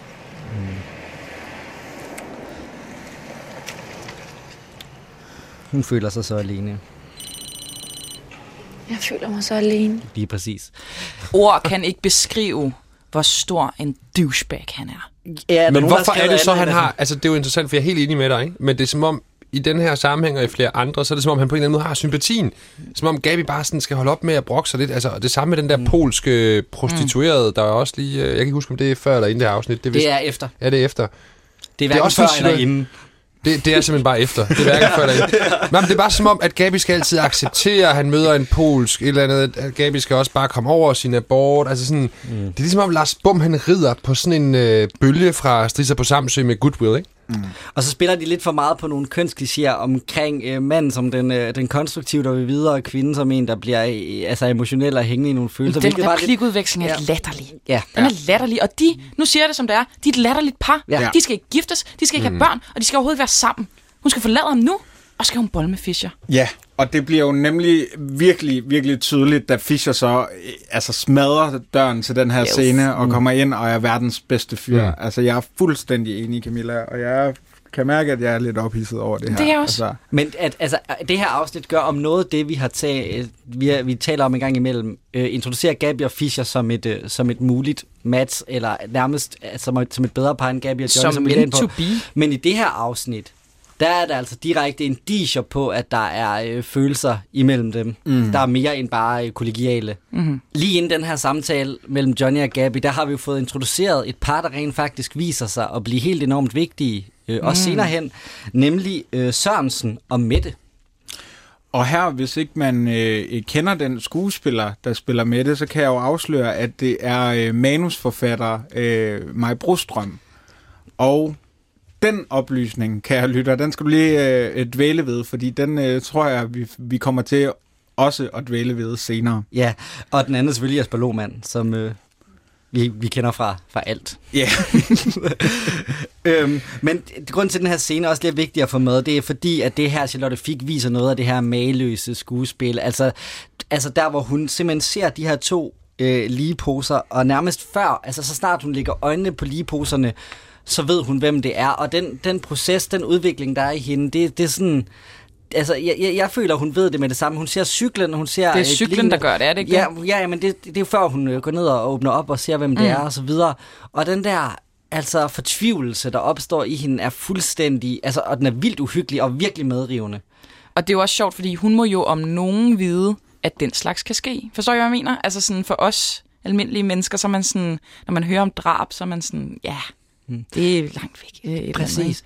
Og det her rejseholdet er allerbedst, synes jeg, fordi vi har faktisk fået teaset, at Ingrid kender de her mennesker. Fordi ude hos farmor, der blev sagt, at Andreas kommer senere, han kommer efter frokost, det ved du jo. Og vi ved, hvad drengen hedder og så videre. Så der er ligesom sådan... Hvis man er rigtig skarp, så går det jo op for en der, hvor at farmor siger. Præcis. Fordi man har hørt faren sige... Andreas, tag nu din cykel. Løb. Ja. Men for i hvert fald bare synes I, det fungerer, det her med de her spor? Fordi der er nogle gange, hvor det bliver så tykt i rejseholdet, de her spor, der bliver lagt ud, fordi vi skal have hele familien med. Du siger det jo selv. Altså, der er jo sådan en grundlæggende kæmpe interesse i manuskriptet for rejseholdet for at blande de personlige og de professionelle konflikter sammen. Det her det er måske et eksempel, hvor det går lidt for vidt. Ja. Altså, hvor man har siddet på manuskriptbordet og tænkt, hvor kunne det være fantastisk, hvis Ingrid både sådan er professionelt og privat optaget af det her mord, og det har måske set godt ud på bloggen. Jeg synes ikke, det fungerer. Altså, det element, jeg synes fungerer dårligst i det her afsnit. Mere dårligt end Sound and Flash og gidseltagningen? Jeg synes, at hvor man kan sige, rejseholdet er jo også romantisk på den måde, at jeg gider altså ikke se sådan Jeg sammenlignede det også meget med Jack Bauer, altså for ligesom at sætte en stærk kontrast op til sådan noget krimi-tv, der kom lige efter Rejseholdet sluttede, ikke? Altså, vi gider jo ikke se sådan nogle Jack Bauer SWAT-teams i Rejseholdet. Det skal stadigvæk være lidt hyggeligt. Til gengæld så synes jeg, at Rejseholdet jo sådan præsenterer sig selv som et katalog over danske kriminalhistorier, som vi genopfører. Og der synes jeg bare, at de bryder med den der... Altså, vi ved da godt, at dansk politi ikke lader efterforskere opklare deres families mor. Altså, det kan jeg simpelthen mærke. Den sidder i mig. Og jeg mener at bilde... Altså, jeg kan simpelthen... Måske bilder jeg mig det ind, men jeg mener, at jeg kan huske, første gang jeg så det, tænkte jeg det også. Så det er jo klart, når man ser ting mange gange, kan de her efterrationaliseringer komme, men jeg mener, at jeg kan huske, det også generede mig i det første gennemsyn, hvor man sådan sidder og tænker, altså det tror man ikke på, ikke? Mads Aagaard, du er lavet af Teflon, og nu må vi se, om du kan hjælpe os 3 andre meget følelsesfulde mennesker igennem det her. Kom bare ind, Tobias, jeg kommer lige straks. Fordi nu går det meget tæt på Ingrid. Christian. Og hendes... Ja. Hvorfor skal jeg altså være politifolk? Kan du fortælle mig det?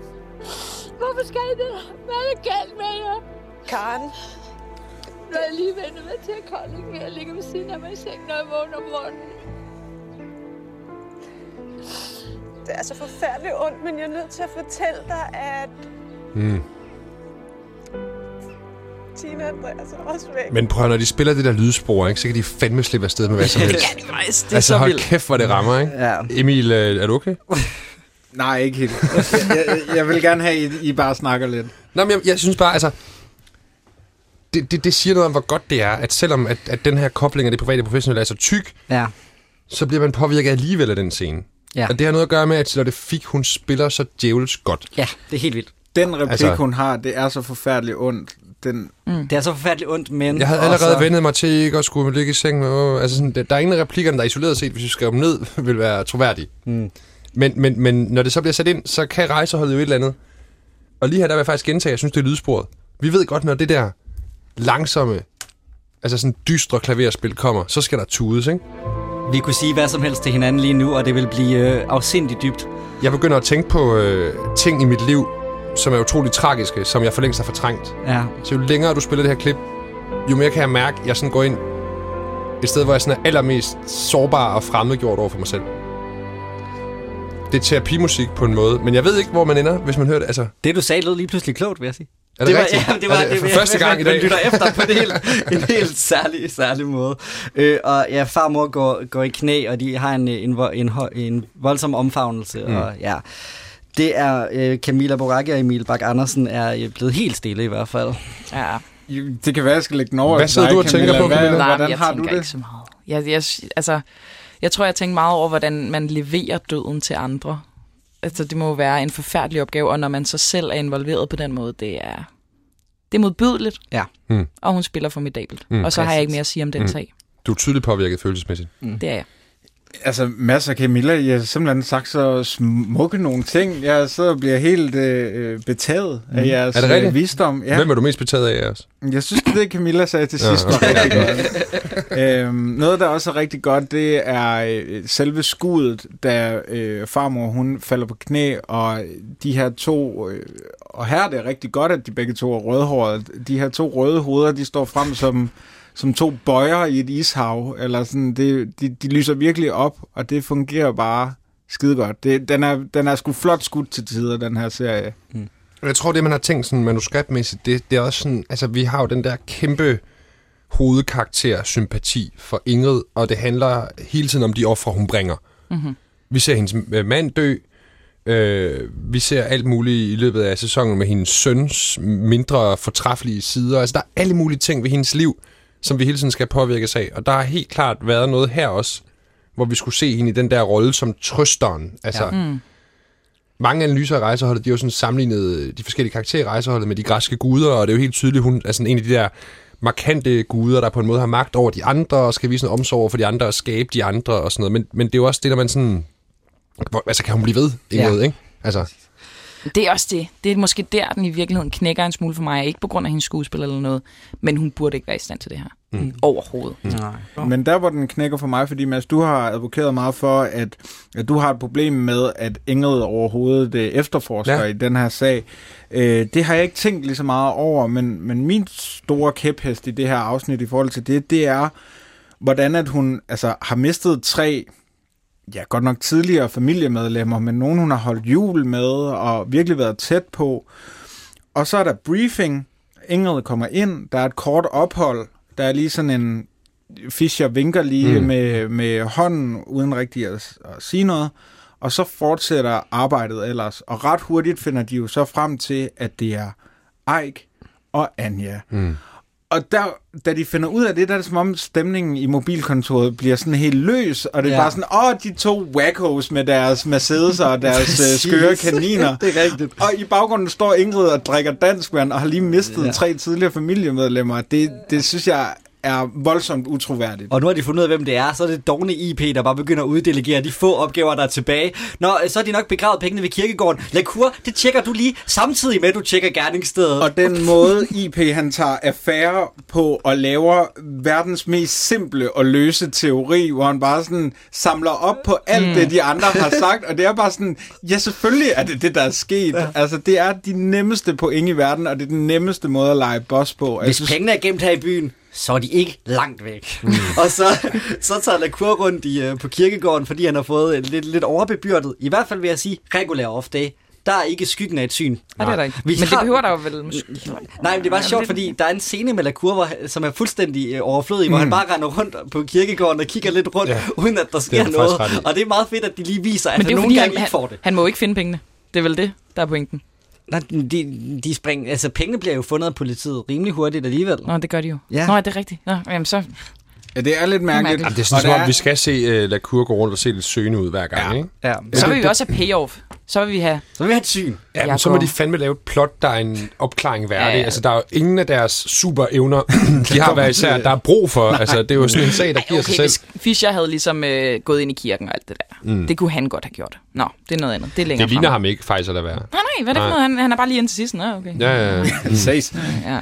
Der er et helt fantastisk... Altså, jeg synes, det er helt vildt, hvordan det her afsnit bare er en rutsjetur, og vi snakker det ene tidspunkt om noget, der fungerer fantastisk, og lige bagefter noget, der fungerer fuldstændig miserabelt. Og sådan tror jeg bare, det her afsnit er en af de positive ting, der sker her. Det synes jeg er et fantastisk krydsklip mellem gerningsmand og ofre for en forbrydelse, der sidder og ser den samme tv-avis.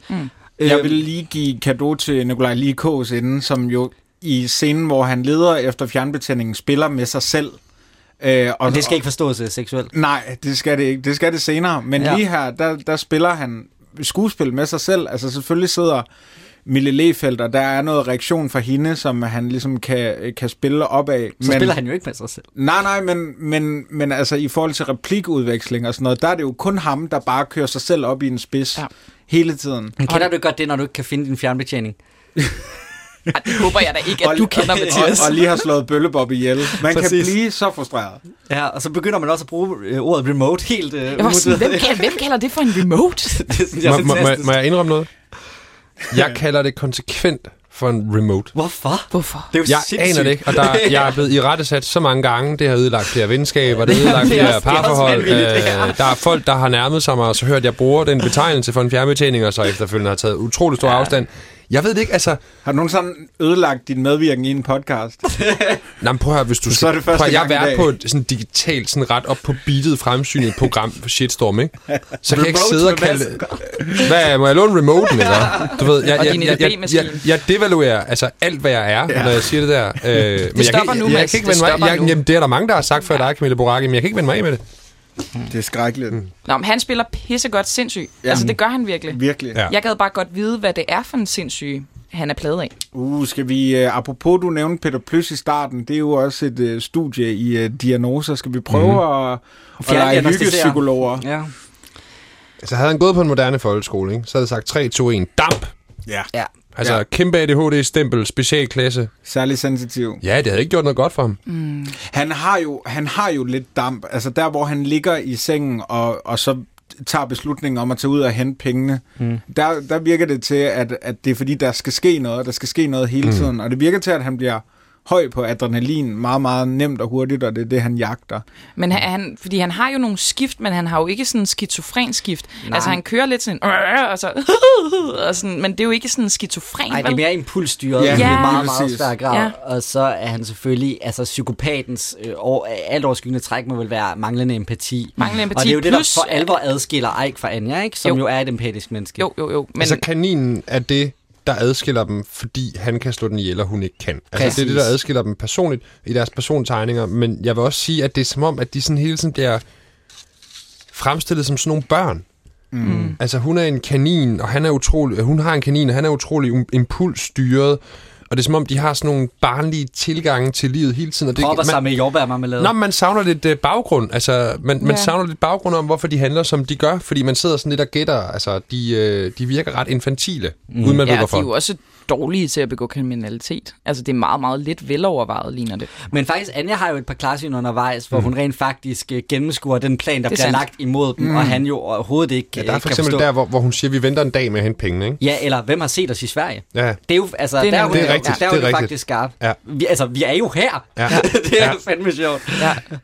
Det kan han slet ikke forstå. Nej. Jeg har slet ikke hørt den scene, fordi det er der, hvor hun spiser syltetøjsmad, og det larmer simpelthen for meget i den scene. Hun det er som at høre søndagsfrokosten. Ja, det er søndagsfrokosten på P1, ikke? Bare smørbrød. Det er jo syltetøj for den der, man kender den måske fra en eller anden institutionel fritidsordning. Det er den blå spand. Det er den blå spand. Jeg vil gerne kaste kernerne, der er i det er plastik. Og jeg har ikke nogen kilde på det, men det er det. Okay. Så det er ikke fake news, fordi det er det ikke. Og der vil jeg gerne lige lave et shout-out nu til, altså på et eller andet tidspunkt er der heller ikke flere afsnit af Rejseholdet. Hvor i dansk tv-drama har man ellers set den her blå spand med jordbær? Ved du det? I dansk tv-drama? Nej, Danmarks første reality-program. Dalgårds Tivoli. Præcis. Ja. Johnny Fransen fra Dalgårds Tivoli, han får 5 marmelademad fra den blå spand hver aften, når han er færdig med at pakke Tivoli ned. Ej, hvor er det lækkert. Jeg synes, den mad, hun spiser, så lækker ud. Var jeg den eneste, der var sådan... Jeg kunne også godt. Ja, jeg kunne også godt. Godt, jeg er glad for, at du siger det. Jeg synes, det er så lækkert ud. Jeg vil bare lige spørge dig om noget, Camilla, fordi efter den her marmelademad, der ender grufuldt med et kanindrab, der vinder han hende jo faktisk tilbage. Altså, her er han jo helt nede i sympati. Altså, han har lige slået en kanin ihjel. Men der skal ikke mere end lige 10-20 sekunder sweet talk til, og så er hun lidt tilbage. Altså, er det for billigt? Altså, slipper han for billigt her? Det er et form for Stockholm-syndrom, tror jeg. Hun bliver nødt til det. Og derfor så overtaler hun sig selv til, at hun gerne vil. Ja. Forstår I, hvad jeg mener? Jeg tror, hun ved godt ind i sig selv, nu går det ikke længere, især der lige med kaninen, ikke? Men hvad fanden er alternativet? Hun har lige set om pløk 3 mennesker og en kanin, ikke? Og det siger han jo, jeg gjorde det, fordi jeg blev nødt til at vise over for dig, hvor meget jeg elsker dig. Ja. Han snakker fuldstændig sort her. Så det er måske bare helt klassisk Stockholm-syndrom. Det tror jeg. Altså, det er en form for... hun er faktisk det første gidsel. Det er hun. Og poetisk. Ja, det var meget smukt, faktisk. Ja. Det er titlen på din første digtsamling. Hun var det første gidsel. Hun var det første gidsel. Ja. Eller var det første gidsel? Det kan du overveje. Eller dine erindringer. Ja, det kunne det også. Mit første gidsel. Men der er jo flere gidsler. Jeg ved ikke, er vi nået dertil i jeres spændingskurver, vi kan snakke om dem? Det er vi ikke. Nej, fair nok. men vi skal snakke om de ufatteligt få gidsler senere. Der er bemærkelsesværdigt få gidsler. Vi skal lige omkring, for at den her gidseltagning overhovedet skal kunne realiseres, så skal rejseholdet ligge en snedig plan. Ja. Og som det er rigtig snedige, når de gør det. Ja, det gør det nemlig. Den er også finurlig. Ja. Skal vi ikke lige prøve at høre den finurlige og snedige plan? Hej. Det var Jönköping igen. Jeg lige har fundet ud af, at det var et ungt ægtepar, der var ude og købe kaniner til datterens fødselsdag. Nå, okay. Og det der lille Bo Sandø-brum der. Ja, det var i Teamnyhederne for lidt siden. Jeg vil bare sige. Det tror jeg ikke, vi behøver. Hvad behøver vi ikke? At bringe et dementi. Fischer får ideen, faktisk. Nå, hvad mener du?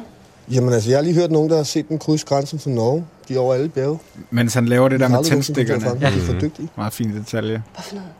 Ja, jeg tror faktisk... Han er stadigvæk på slikhår, ikke? Jo. Det bliver også kommenteret senere. Så kunne det godt være, senere. at de lige pludselig, når vi mindst... Lacour kalder hans bluff med, at det er, at han ikke bare sætter det tilbage, men han faktisk bruger brylcreme. Man ved det ikke. Det er jo nogle værd at snu nogen. Men det er da sjovt, du siger det, fordi lige pludselig tror jeg slet ikke, at jeg har fjernet de penge ud fra torvet. Igen griner de af den her plan. Hvis nu bliver trukket tilbage derude, de er så overlegne, lige ikke? før man kunne tro, at vi havde opgivet det hele og var taget hjem til København. Så lige før vi måske kunne fange dem. Det er til gengæld sjovt. Det er altså en politimorder, som er på fri fod, eller 2 styks, og også slået et 15-årigt barn ihjel, eller hvor gammel Andreas er, det kan jeg ikke huske. 14.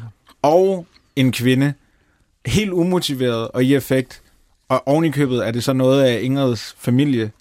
Men det er da mega grineren at lave sådan en semifarlig plan. Altså. Men planen er jo egentlig ikke dum. Det er jo mere bare fordi, at man ikke har en indsatsstyrke, men kun altså har 20 kæmpe og lige idioter. sørge for, at der ikke foregår noget i kirken. Altså, det vil der jo ikke ske noget ved planen, ved at man ikke havde en begivenhed i kirken, tænker jeg. Altså for det første, når man lægger den her plan, så sørger man altså lige for op til weekenden at informere den danske folkekirke, man har udvalgt til ligesom ikke måske at være i, hvad skal man sige, i barnedåbsmode søndag formiddag. Der ligger trods alt 20-30 mænd placeret i umiddelbar nærhed. Det er alligevel, at det er dybt ironisk, så skal de grave sig ned på en kirkegård. De her man ikke kan se. Det er jo et gensyn med det her SWAT-team, som vi blandt andet ser i de første afsnit, hvor at rejseholdet starter med at se en eller anden advokat tørre gulvet med ham, og efterfølgende bliver han så troet, at de skal passe på ham. Præcis, hvor det er Kirchner også. Ja, Kirchner, den kæmpe høje, ham kan vi ikke og lide. der skal jeg lige sige, der er det Morten, hvad er det, hedder ikke Morten Sabro, men Morten Lorentzen, som spiller rollen som Falcon, som leverer et historisk ringe stykke arbejde, som leder indsatsstyrken der i forbindelse med den sag. Det er som at læse Asterix og Obelix eller sådan noget. Altså, det er som om, sådan, de hænger i træerne, de grænder over jorden, sådan, gud, der ej. Altså, så kan han står med brunsviger derovre, altså. Og alligevel så går deres teenage-datter fuldstændig, uden at nogen lægger mærke til det, bare ud af hoveddøren. Lige så bare væk. Men det der så sniger sig forbi 38 jægersoldater og frømandskorpset, og pludselig så står han bare og snæver med sin teenage-kæreste på en bakke, ikke? Altså, det er flot. Men det, der er sket siden Falcon-misæren, det er jo, at han er blevet fyret. Det er sket off-screen. Der er kommet en ny leder for indsatsstyrken. Ind er blevet sat Claes Bang-Willy. En anden elev i den specialklasse, hvorfra man åbenbart hyrer... ultimativ første elsker. Ja, det må man sige. Det vil jeg gerne lov til at sige som mand. Han er fandme flot. Han er fandme flot. Men Willy, nu snakker vi ikke Claes Bang, nu snakker vi Willy, som den mand, der skal udføre et stykke arbejde her. Man har jo tænkt, Falcon, det kan ikke blive værre. Jo, det kunne det så godt. Den her indsatsstyrke, det er ikke en rigtig indsatsstyrke. Jamen, jeg synes bare, nu bliver jeg nødt til at gå lidt universitet på det her igen. Prøv lige at tænke på, altså hvad år er det her afsnit udkommet i? År 2000? Et eller to. Prøv at tænke på, hvad for nogle krimiserier, der kommer årene efter. Hvor avancerede de er i forhold til militær, teknologi. Alt det soldater og politistyrker kan i starten af nullerne, ikke? Ja. Hold kæft, hvor går det hurtigt i forhold til, hvad vi ser i dag. Altså, det er jo sådan ren bøv, der render rundt med hver sin gun. Det ser jo fuldstændig tåbeligt ud. Og det er virkelig et eksempel på, hvordan tv-krimi-drama udvikler sig lynhurtigt i de år. Ja. Fordi du har lavet det der i 2004-2005. Altså, allerede der kigger vi jo på rejseholdet i 2005 som noget nostalgisk, ikke? Når man genser i 2005, kæft, det er hyggeligt, ikke? Ja. Men det er også som om, at det er det rejseholdet kan, som ørnen ikke kan. Altså, ørnen er ikke hyggelig. Ørnen er bare mørk og... Livvagterne det samme. Nej, men altså, det sjove med rejseholdet er jo, at i virkeligheden, så stopper de og lukker rejseholdet, fordi at man hellere vil bruge ressourcerne på at fange terrorister internationalt. Og det er også det, der sker i serien, ikke? Og ørnen prøver at samle op på det. Ja. Altså, og derfor så skal det foregive at være 2 forskellige virkeligheder. Det er det måske. Det er måske også lidt hyggeligt i ørnen en gang imellem. Men det, man ser i rejseholdet, særligt i det her afsnit, hvis du ser lignende skandinavisk tv-drama, der bare 2-3 år ældre, så er det en helt anden virkelighed i forhold til, sådan, hvad politiet kan, og hvor snu de er. Ja, altså, de er i hvert fald idioter. Fordi... Prøv at tænke på, hvis det var en selv... De kan jo gå... Altså, vi var nødt til at tale ind i... Men vi skal tale om det. Fordi de har altså været der i 48 timer, og det er ikke gået op for dem, at kirken har 2 døre, for eksempel. Jamen, det er simpelthen sådan... Men det er meget vigtigt at sige, vi er krimi-læsere og seere, der har set alt muligt shit siden da. Der har været sygt avanceret. Vi har en meget høj forventning. Jeg ved for eksempel, hvis du skal være nævning, altså almindelig domsmand i en dansk retssal, så kan de godt finde på at sige til dig til introduktionskurset, du må ikke have den samme forventning til politiets arbejde, til den tekniske bevisbyrde, som du ser i fjernsynet. Det forstår jeg godt. Ja. Men alligevel må man Også med 2002-briller, når man har set det, sige, er det ikke lidt underligt, at præsten er en bedre politimand end af hele den samlede indsatsstyrke til sammen? At hun indefra i smug under sin præstekappe skriver åben norddøren, og det her går op for kæft, der er en norddør, mand. At kirken har en bagindgang. Ja. Men tror du, der er nogen, der tænkte det, da det afsnit udkom? Jamen, det er det, der så er spørgsmålet. Altså, jeg tænker bare, jeg køber Jeg var 9 år, da jeg så det her. Jeg havde ikke set noget andet krimi. Jeg synes, at det var åndssvagt allerede dengang. Gjorde du det? Ja. Det er det, altså det skriger der til himlen. Det tror jeg ikke, at jeg gjorde. Og det tror jeg, med skam sige, at heller ikke jeg gjorde, da jeg så det for et års tid siden. Det var først nu her, at jeg begyndte at tænke over, at det var lettere lidt. Desværre. Prøv at forestille jer, altså hvad de kan i Homeland, ikke? Ja. Men det er rigtigt, men jeg glemmer alt, hvad jeg ved og har lært fra 2002 og frem til nu, og alligevel vil jeg sige, alt ved den barnedåb skriger til himlen. Ja, men det, jeg kan ikke huske, altså jeg håber fandme også, jeg havde det sådan der i 2002, ellers er det en intellektuel forlitterklæring. Nu du nævner barnedåben. Undskyld. Ja. Hvilken barnedåb har der kun været 4 mennesker til? Ja, altså som jeg ser det. Der har været knas i familien, Camilla. Jamen altså, hvorfor er der ikke... Der har været en masse på styr op til en barndåb. Der er altid en eller anden gammel, lidt sorgfuld kvinde. Hele farens side af familien blev ikke inviteret, og de kom så heller ikke. Det skal lige siges, der har været knas, en præst, 4 mennesker, 1 baby. 6 i alt. Der må være tale om 2 forældreløse mennesker, der har fået et barn sammen. Fordi vi har jo ikke den ældre generation repræsenteret. Og den ene må være enebarn. Ingen af dem har nogen sociale kompetencer. Og så må der være en af dem, der har en storesøster eller lignende, der har en mand, der skal være gudforældre. Det vil jeg egentlig gerne købe, selvom det er farfetched. Det jeg ikke vil købe er, at der ikke er nogen andre i kirken. Fordi det plejer der at være til søndagsgudstjenester. Det gør der bare.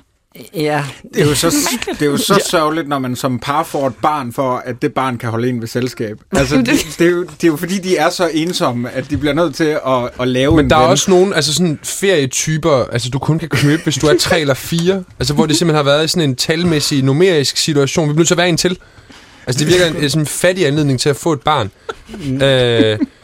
Jeg tror bare, altså, du ved, de løber tør for statister, ikke? Ja, jeg skulle også lige til at sige det, fordi der har ikke været råd til Koda, fordi vi hørte det her i starten.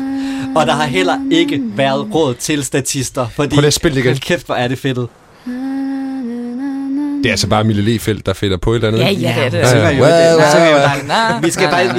det. Vi må lige brygge lidt videre på den her barnedåbsting, fordi vi skal helt sikkert til barnedåb igen. Der er rigtig meget at snakke om. Men vi er lige nu i kronologien på et punkt, hvor at der er brug for Ulfs vurdering i forhold til den her sag. Og grunden til, at det er vigtigt, det er for det første, at vi lige kan nå at se Kirsten, der har premiere, ikke vil høre sine egne klapsalver. I øvrigt kalder ham for Ulfemand. Det skal vi til at kalde ham for nu af. Ja. Ulfemand. Hej Ulfemand. Og han kommer ind og siger, sikke en fremkaldelse, og tror, han har været nede i en fotoforretning eller et eller andet. Jeg ved det ikke. Der er mange ting i den scene. Må jeg spørge om noget sådan helt overordnet? Ja. Er Kirsten vild med Ulf, eller leger hun bare med ham? Ja, det ved jeg ikke. Det kan være, det er sådan Eik og Anja-agtigt forhold. Okay, ja, det kan det godt være. Altså, og hun er Eik, og han er Anja. Fordi hun synes jo også sådan lidt irriterende med alt det der politimandshalløj, og vil hun gøre IP jaloux, eller... Altså, jeg er slet ikke med. Det er også som om, at det virker mindre interessant på hende nu. Altså, hun kaster sig ikke over ham. Jeg ved godt, at hun gerne vil ud og spise med ham, men det er som om, at det har mistet lidt af sin charme nu, hvor hun ikke er sådan decideret utro. Jamen, det er det. Nå, men han er helt på. Det er ja, for søren. Han er dybt forelsket i hende, tror jeg. Mads og Camilla, som nuværende og kommende vikarvært på et program som Shitstorm, der ved I jo, hvor vigtigt det er at kunne formulere sig kort og kontant, klart og tydeligt, vinkle alt det her. Altså simpelthen koge en bouillonterning af noget meget substantielt. Og så nu gør du det faktisk selv. Ja, nu har jeg allerede talt for langt. Er du heller ikke den rigtige til at sige, Mads Ågaard? Nej. Jeg kæfter jo fandme dør af, hvis det er det, du mener. Nej, men nu skal du gøre det modsatte. Fordi nu får I begge to en lille test. Vi hørte lige klippet før med Fischer og Lacour, der ligesom er arkitekterne bag den her meget komplicerede plan. Planen er, og nu siger jeg den i en relativt korte udgave, vi lader være med at fjerne de her penge, vi sender Sørensen på live-tv, vi giver nys til aviserne om, at Eik og Anja er flygtet til både Norge og Sverige, og det ene og det andet, så de tror, at de i fred og fordragelighed kan liste tilbage i deres hvide Mercedes, grave pengene op, flygte igen, og der er ingen, der vil lægge mærke til dem. Der er absolut ikke noget politi tilbage i Kalundborg. Og det skal lige siges, det er den korte version, du kommer med der. Der har du sprunget et par ting over. Der er lige sprunget et par led over. Men de har jo brug for Ulfs vurdering til at vurdere, om det her det skal kunne lade sig gøre. Før vi kaster ud i den, vil vi give den lille hjælp, lige at få sådan, ved sådan øremål, sådan mulighed for at vurdere, hvor lang tid I har til at fortælle Ulf om det her. Ja, det er Ulf. 1, 2, 3. Det synes jeg er en god idé, Inge. I har 3,5 sekund til at forklare det her. Jeg ved ikke, er der nogen, der brænder for at lægge for? Camilla starter. Okay, så når fra Ulf tager telefonen, så må du forklare, og du skal lukke munden så snart, at Ulf han afbryder dig. Lige et øjeblik. Ja? Ja, det er Ulf. Vi lader som om, vi tror, de er i Sverige, og så kommer de og henter pengene. Så angriber vi dem. Det synes jeg er en god idé, Inge. Sådan! Camilla på rækken. Wow. Jeg har det som om, det er en rap battle. Mads Aagaard, kan du stikke den, hvis du får et beat? Ja, bare kom. Ja, det er Ulf. Jeg har det, Mads. Skal vi ikke bare fange dem på den måde, som vi fanger de dummeste medlemmer af Loyal to Familia? Det synes jeg er en god idé. Okay. Ja, så det kan lade sig gøre. Okay, nu prøver vi med 2 sekunder. De gør det faktisk. Ja, de gør det faktisk. Altså, der var et eller andet våbenlager. Efter jeg flyttede til Nørrebro, så læser jeg jo sådan rimelig meget op på det her. Fordi altså, de skriver hjemme fra Jylland, ikke, hvor min familie bor. Er du okay, Mads? Og sådan noget. Ja. Så var der et våbenlager tæt på mig, der blev bustet, hvor de bare satte et kamera op og ventede på, at der kom en, og så kommer han med en Dolce Gabbana-taske og en revolver i tasken, ikke? Altså, så dumme er nogle kriminelle bare nogle gange. Ja. Jeg har selvfølgelig, altså Loyal to Familia, det kunne være hvilket som helst anden bande, jeg vil jo ikke sidde her og kritisere nogen, men det var bare lige en lille sidehistorie. Der er en ret væsentlig ting, vi også lige skal omkring, før vi hopper til barnedåb, og det er altså en meget, meget væsentlig ting. Det er, der er tale om vagtskemaet. Skal vi til vagthold? Yes. Og alle gør store øjne. Ja.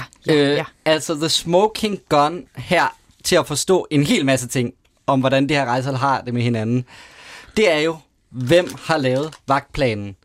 Og jeg så faktisk, da jeg genså afsnittet, havde jeg kun det for øje. Der er kun et svar på det spørgsmål. Det er jo selvfølgelig Gabby. Det er nemlig mange årsager. Og det er det, og det var også min formodning, men jeg havde faktisk ikke lagt mærke til det, men det er Gabby, der har lavet vagtplanen. Ja, fordi hun tænker, hvem er det rest for Inget at være med? IP, ikke? Ja. Pappa, hygge, ikke? Mus. Men det siger bare også noget om, hvor old school det er, at Gabbys rolle er at sidde og lave fucking vagtplaner. Hun er jo en bogholder, ikke? Ja. Altså prøv at forestille dig, hvis bare jeg ved godt, jeg taler om det samme hele tiden. Hvis du bare sådan skulle lave serien 3-4 år senere, Gabbys rolle vil jo sådan være en elektronisk dronefører, der sad med big data-analyser og sådan noget, du ved. Nu er bare sådan en, der laver en vagtplan, ikke? Jo. Og ringer lidt rundt og skriver en rapport. Men det er da også meget charmerende. Jeg vil gerne zoome helt ind på de forskellige vagtskifter. Vi starter hos IP Inget, rejseholdets mor og far. Ja. Lægger I mærke til, fordi det siger meget om den, altså hvad er der af hygge? Hvordan skal de hygge sig? Chokolade. Vi har gjort lidt det samme i mobilkontoret i dag. Hvad er så ægte?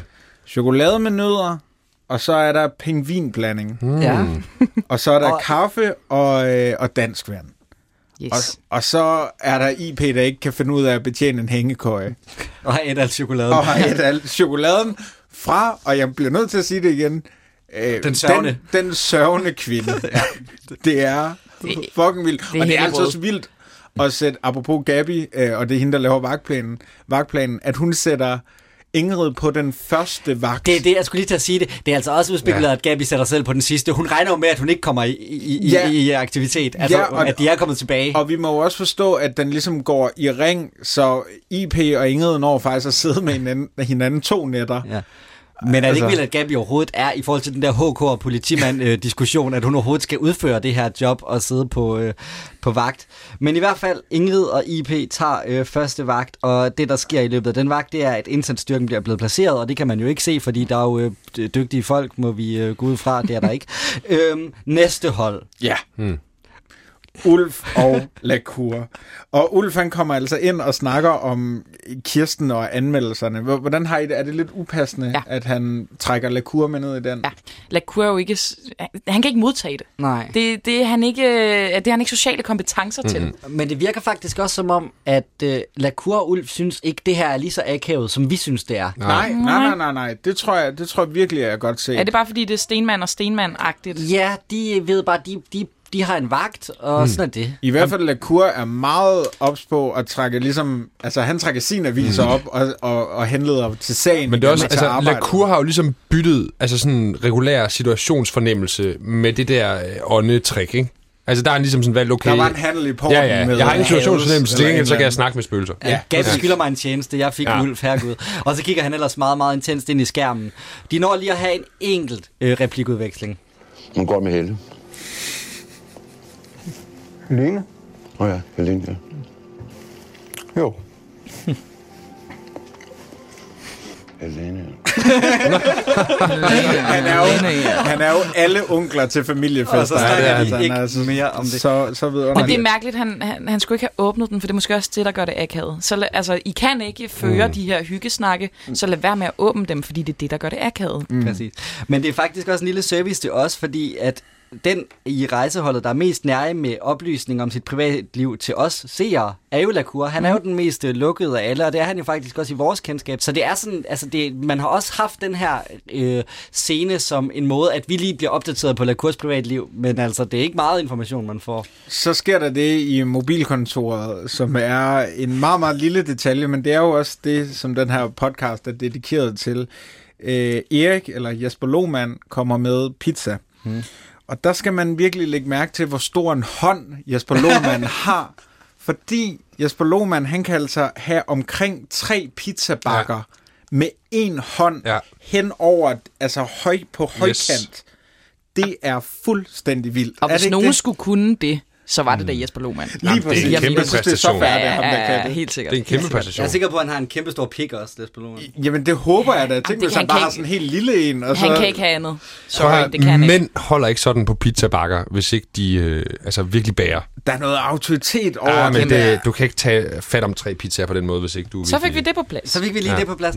Men jeg er også sikker på, at der i hvert fald ikke har været pizzaer inde i de bakker der. Vi kommer senere til at opleve, hvordan at den emballage, de bruger, ikke indeholder mad. Det er et godt rekvisiteret. Skal vi ikke snart videre til det rigtig fede hold i den her magt? Lad os gå videre til det fede hold, som jo selvfølgelig er... Gabi og Fischer. Ja. Det er godt, du siger. Har I et eller andet form for underlæg, der bare er sådan lidt halvporn, halv sexy, altså... Boracke er ved at komme i stødet, altså det, ligesom... det bedste, vi kan gøre, er jo... Nej, nu, altså sådan, det er jo den måde, du ødelægger... Altså, nej, der er ingen romantik der. Det er altså sådan, du har ikke lyst til at bolle til det her? Det er altså den her musik, der kommer på, når Ingrid og Boysen dater. Hvis du lytter med herhjemme og hører det her musik, når du dyrker sex, så vil jeg gerne bede dig om at gå direkte ned på den nærmeste psykiatriske afdeling. Fortæl om det her. Altså, fortæl om det. Spil musikken. Skulle man ikke prøve? Jeg tror, jeg vil prøve at gennemføre et samleje til det her musik. Ja. Det kan jeg mærke. Men så fortæl om, at du bruger ordet remote i stedet for fjernbetjening. Underlægget er for langt. Skal jeg skrue op for det her med remoten? Jeg skruer lidt op. Og kæft, det er dejligt, du slukkede for det. Altså. Ja, men hun er lidt sur, synes jeg, ved ham. Han prøver jo at undskylde, at han ikke var der. Og hun er lidt... Men hun er selvfølgelig også i en sårbar situation.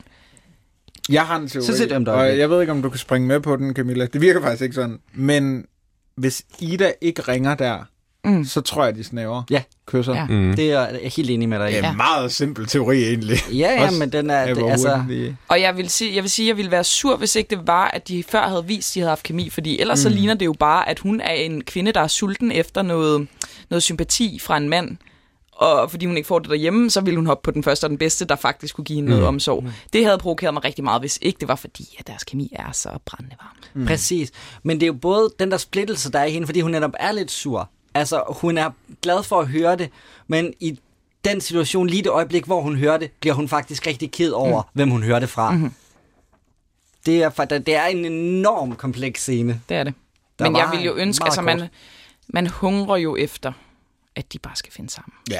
Men der er også alle mulige små markører i forhold til deres relation. Altså både tidligere har der været noget, og også meget senere i serien, hvor at, det er jo helt tydeligt, at Mads Mikkelsen bare hader Lars Bom, ikke? Jo. Og det er helt tydeligt, at han prøver alle mulige ting, sådan nogle små hvide løgne, for ikke at fortælle, hvor glade. Det sjove er jo så, nu snakker jeg helt vildt frem i serien, det er jo, at så slutter det faktisk på en måde, der hvor Lars Bom går hen og spørger Fischer, vil du være min best man? Ja, det er så vildt. Og der er et eller andet der, som på en måde er mærkeligt, men som på en måde også er ret smukt, ikke? Der kan man da tale om himmelflugt, at de lige pludselig skal være. Ja, kæmpe. Og det er også noget at gøre med, at Lars Bom i serien, ikke? At Johnny Olsen har ingen venner. Og situationsfornemmelse. Han har ingen situationsfornemmelse, han har ingen venner. Til gengæld så har han vundet EM. Ja, han har ingen sympati, han er en pisse dårlig kæreste, han knipper luder i Polen, han er rigtig, rigtig nederen.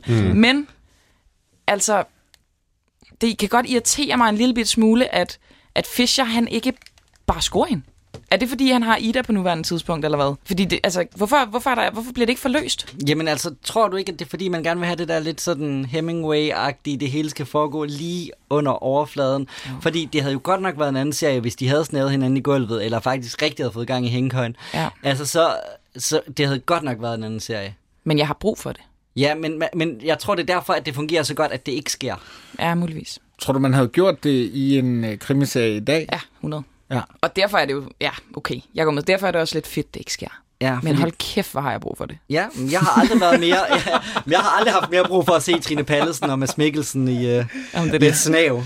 Og når man ved, at det aldrig kommer, så vil man bare savne det til den dag, man dør. Så har I ikke set det ekstra materiale, jeg har set. Vi snakker om Johnny som en elendig kæreste. Han er muligvis kun overgået af Ike. Og det er ham, der lige nu kører ind i Kalundborg i en fucking hvid Mercedes. Og der kommer altså sådan en helt slapstick-agtig fjollet dialogscene her. Altså, det er jo også, at det er her, vi hører. Turen lukker. Ja, jeg har skrevet en masse citater ned. Ja, kom med dem endelig. Jeg er en Mercer-fyr. Jeg kører i sådan en her. Det er en kopimodel, så nyd turen og luk røven. Ja, præcis. Hold kæft, det er fedt. Ja, men kæft, hvor er det fedt. Men den der Emilie Lefeldt er fantastisk. I det mindste en anden farve. det er jo ren slapstick, men det fungerer faktisk godt. Og så med lille sådan comic relief. Ja. I det mindste en anden farve. Det synes jeg fandme er sjovt. Og de spiller den fucking godt. Ja, altså, Nicolai Likos er jo et komisk geni, ikke? Og hun gør det også vanvittigt godt der. Et par, der til gengæld fungerer, i hvert fald på det her tidspunkt, i hvert fald har rigtig, rigtig meget til års for hinanden, det er Sørensen og Mette, politimanden og præsten. De er jo, man ser faktisk flere gange, hvordan de bare kysser på et mere eller mindre upassende tidspunkter, og er sådan, ja, de er faktisk bare rigtig, rigtig, rigtig forelskede. De er skide forelskede. Ja. De er så forelskede, at han laver den helt åndede hej, kramme, gå 3 skridt, ringer op. Hallo. Men det er jo fuldstændig vanvittigt, at Sørensen går direkte fra det mobilkontor, de så har flyttet om, bag Vor Frue Kirke i Kalundborg, så man ikke kan se, politiet er til stede, går hen for at følge sin præst ind på arbejde, som selvfølgelig er i kirken, og det er søndag, der skal være barnedåb, i fucking den Vor Frue Kirke, hvor der ligger begravet en sportstaske med penge, og man hvert øjeblik venter på, og har sat alle sejl ind på, at der lige om lidt skal komme en kæmpe psykopat. Så går han ind og siger, god dag på arbejde, skat, og glemmer han direkte, at det er den samme kirke. Glemmer alle, at det er den samme kirke? Hvor mange kirker er der i området? Hvad fanden foregår der? Hvorfor fucking helvede i satan i fandme er der gudstjeneste i Kalundborg, Vor Frue Kirke, den søndag formiddag? Svar mig en eller anden. Jamen, det giver ingen mening. Det kan jeg desværre ikke. Jeg tør ikke.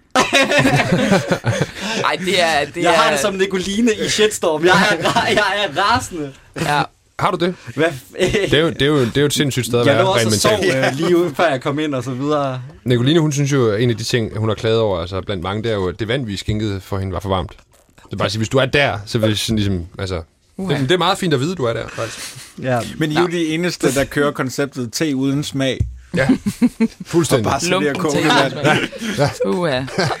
Den er helt varm her. Ja. Men for helvede, mand. Han har sendt sin kæreste direkte ind i orkanens øje. Ja, det må man sige. Jeg skulle I snakkede om før, hvor forelskede de er og sådan noget. Altså, jeg synes ikke, han virker så forelsket, når han sender sin kæreste men det er også ind i den visse død. Ja, men for helvede, mand. Ja, det er også, det er mærkeligt. Det er faktisk rigtig mærkeligt. Det er super mærkeligt. Og hvorfor fanden har de ikke dækket indgangen til kirken? Hvis det så er, at man siger, okay, alt hvad der foregår inde i kirken er faktisk okay. Man kan godt have en gudstjeneste. Hvis vi bare skal lade som om, at vi køber en fli af det her scenarie, så låser vi dørene.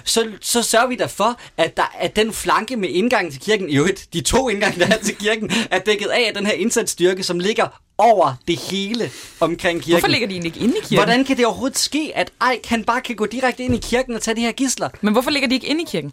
De skal vel både ligge udenfor og inde i? Ja, men er der ikke... Så kan de angribe dem fra alle vinkler. Men er der ikke på et tidspunkt for prædikestolen et POV om en fra indsatsstyrken, der er derinde? Der er derinde. Hvad fanden hvorfor skyder han ham så ikke? Okay.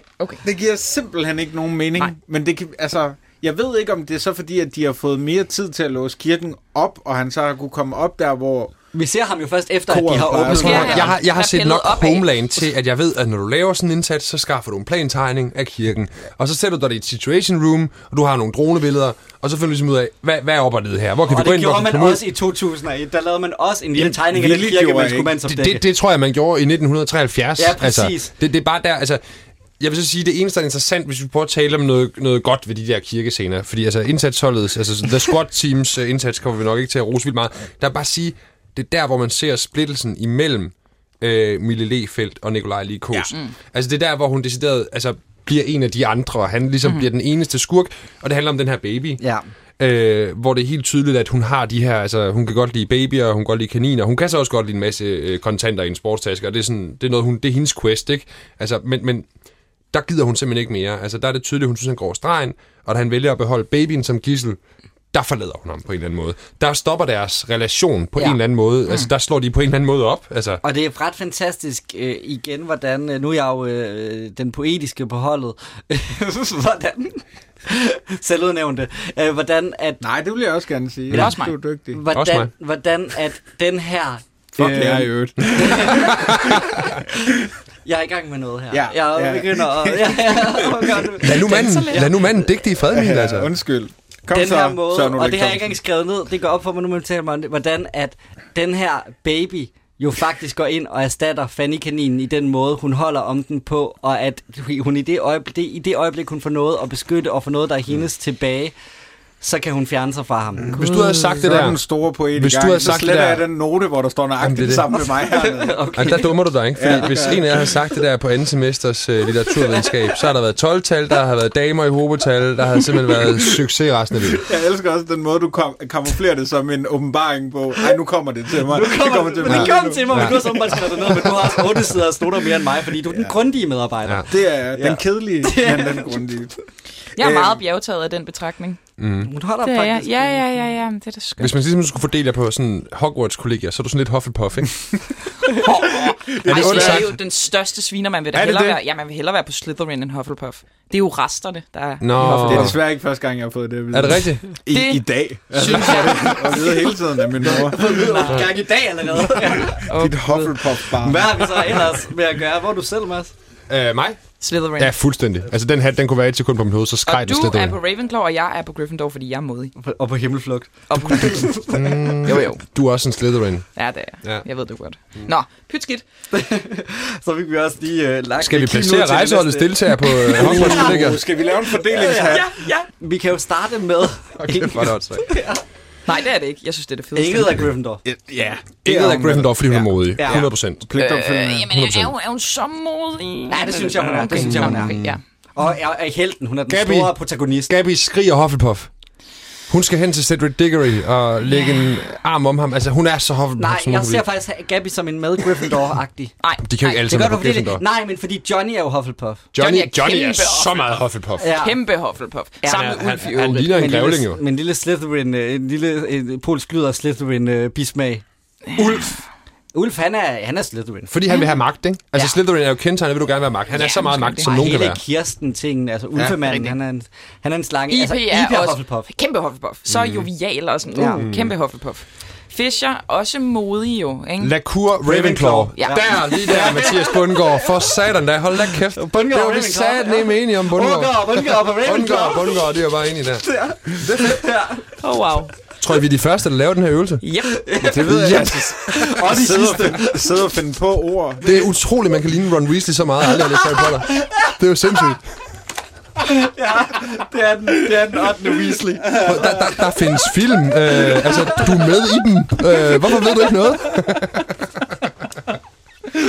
Det er desværre heller ikke første gang i dag, jeg hører det. Ja. Og men en mand, der i hvert fald skal det på det 5. kollegie for idioter, er jo Claes Bangs Willy. Der er et idiotkollegie, ikke? Der er et idiotkollegie, hvor hatten bare siger idiot. Som hedder Falcon. Falcon og venner. Hvor Claes Bang i den replik, han har uden for kirken, som leder indsatsstyrken, siger: så længe der er spædbørn derinde, så er vores muligheder begrænset. Manden er jo psykopat. og her, det her afsnit, der har man altså bygget et tandstort for at smadre det. Ja. Hold nu ellers kæft, hvor er det idiotisk. Ja. Jamen, jeg er udenord. Ja. Jeg føler faktisk ikke helt sproget slår til, når jeg skal beskrive, hvor dumt det er. Det er poetisk. Ja, tak. Men er jo psykopat. Men er det lavet så... Altså, vi kan... Er det lavet så dumt for plottets skyld? Forstår jeg, hvad jeg mener? Altså, fordi det er jo... Overhovedet ikke. Nej, jamen Nej, for at der skal være plads til alle de ting, der udspiller sig i kirken på en eller anden måde. Er det derfor, at det er så udueligt et SWAT-team, vi har med at gøre?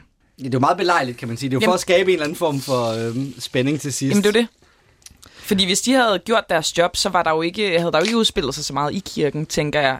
Man kunne nok godt være kommet om det på en anden måde. Det er klart, at afsnittet havde jo været med kedeligt, hvis man bare havde sagt, at vi går ind og henter dem, når de kommer, og vi siger lige, at kirken er lukket på søndag, fordi at der er en mand er jo psykopat, kan man jo så sige. Jamen, hele rejseholdet ville jo være frygtelig kedeligt, hvis folk gjorde deres arbejde.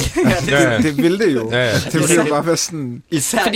Fordi hvis det ikke er det, så er det jo fordi, at manusforfatteren simpelthen ikke har gennemtænkt det. Ja. Altså, alle det er de det, man kalder et decideret plothul. Kæmpe, og det er og mange af dem, ikke? Altså en dramatisk nidingedåd. Altså det værste. Ja. Det er det. Så det er en af de to, ikke? Enten for plottets skyld, eller også fordi man er en kæmpe amatør. Ja, og vi bliver nødt til at fortsætte. Altså, plottet er jo simpelthen, at der ikke flygter og Anja ind i kirken. Over hækken.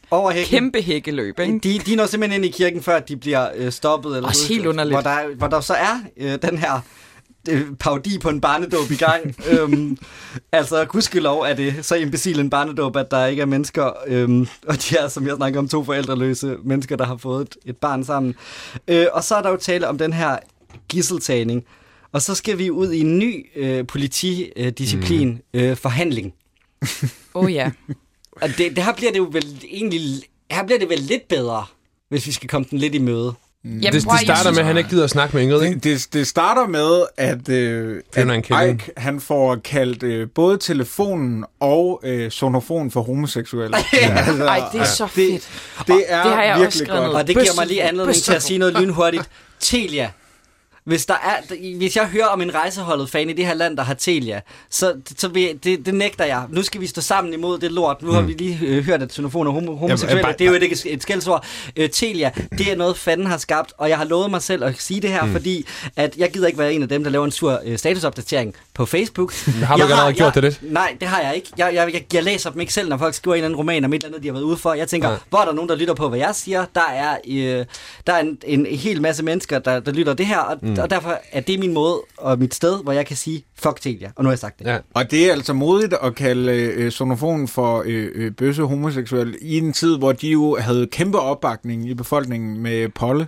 Nå, det er jo reklamerne, og det er jo lige der omkring. Men det er jo sjovt, at Nicolai Likos slipper afsted med det meste. Altså, skuespilpræstationerne er jo det, der redder det her afsnit fra afgrunden, og ikke bliver hvad skal man sige, en Esbjerg eller sådan eller en Kasper-episode, hvor det hele bare er lort. Det er jo fordi, at Nicolai Likos kan levere replikker som sådan en dag vil man ønske, man røg, og så videre, hvor det rent faktisk fungerer.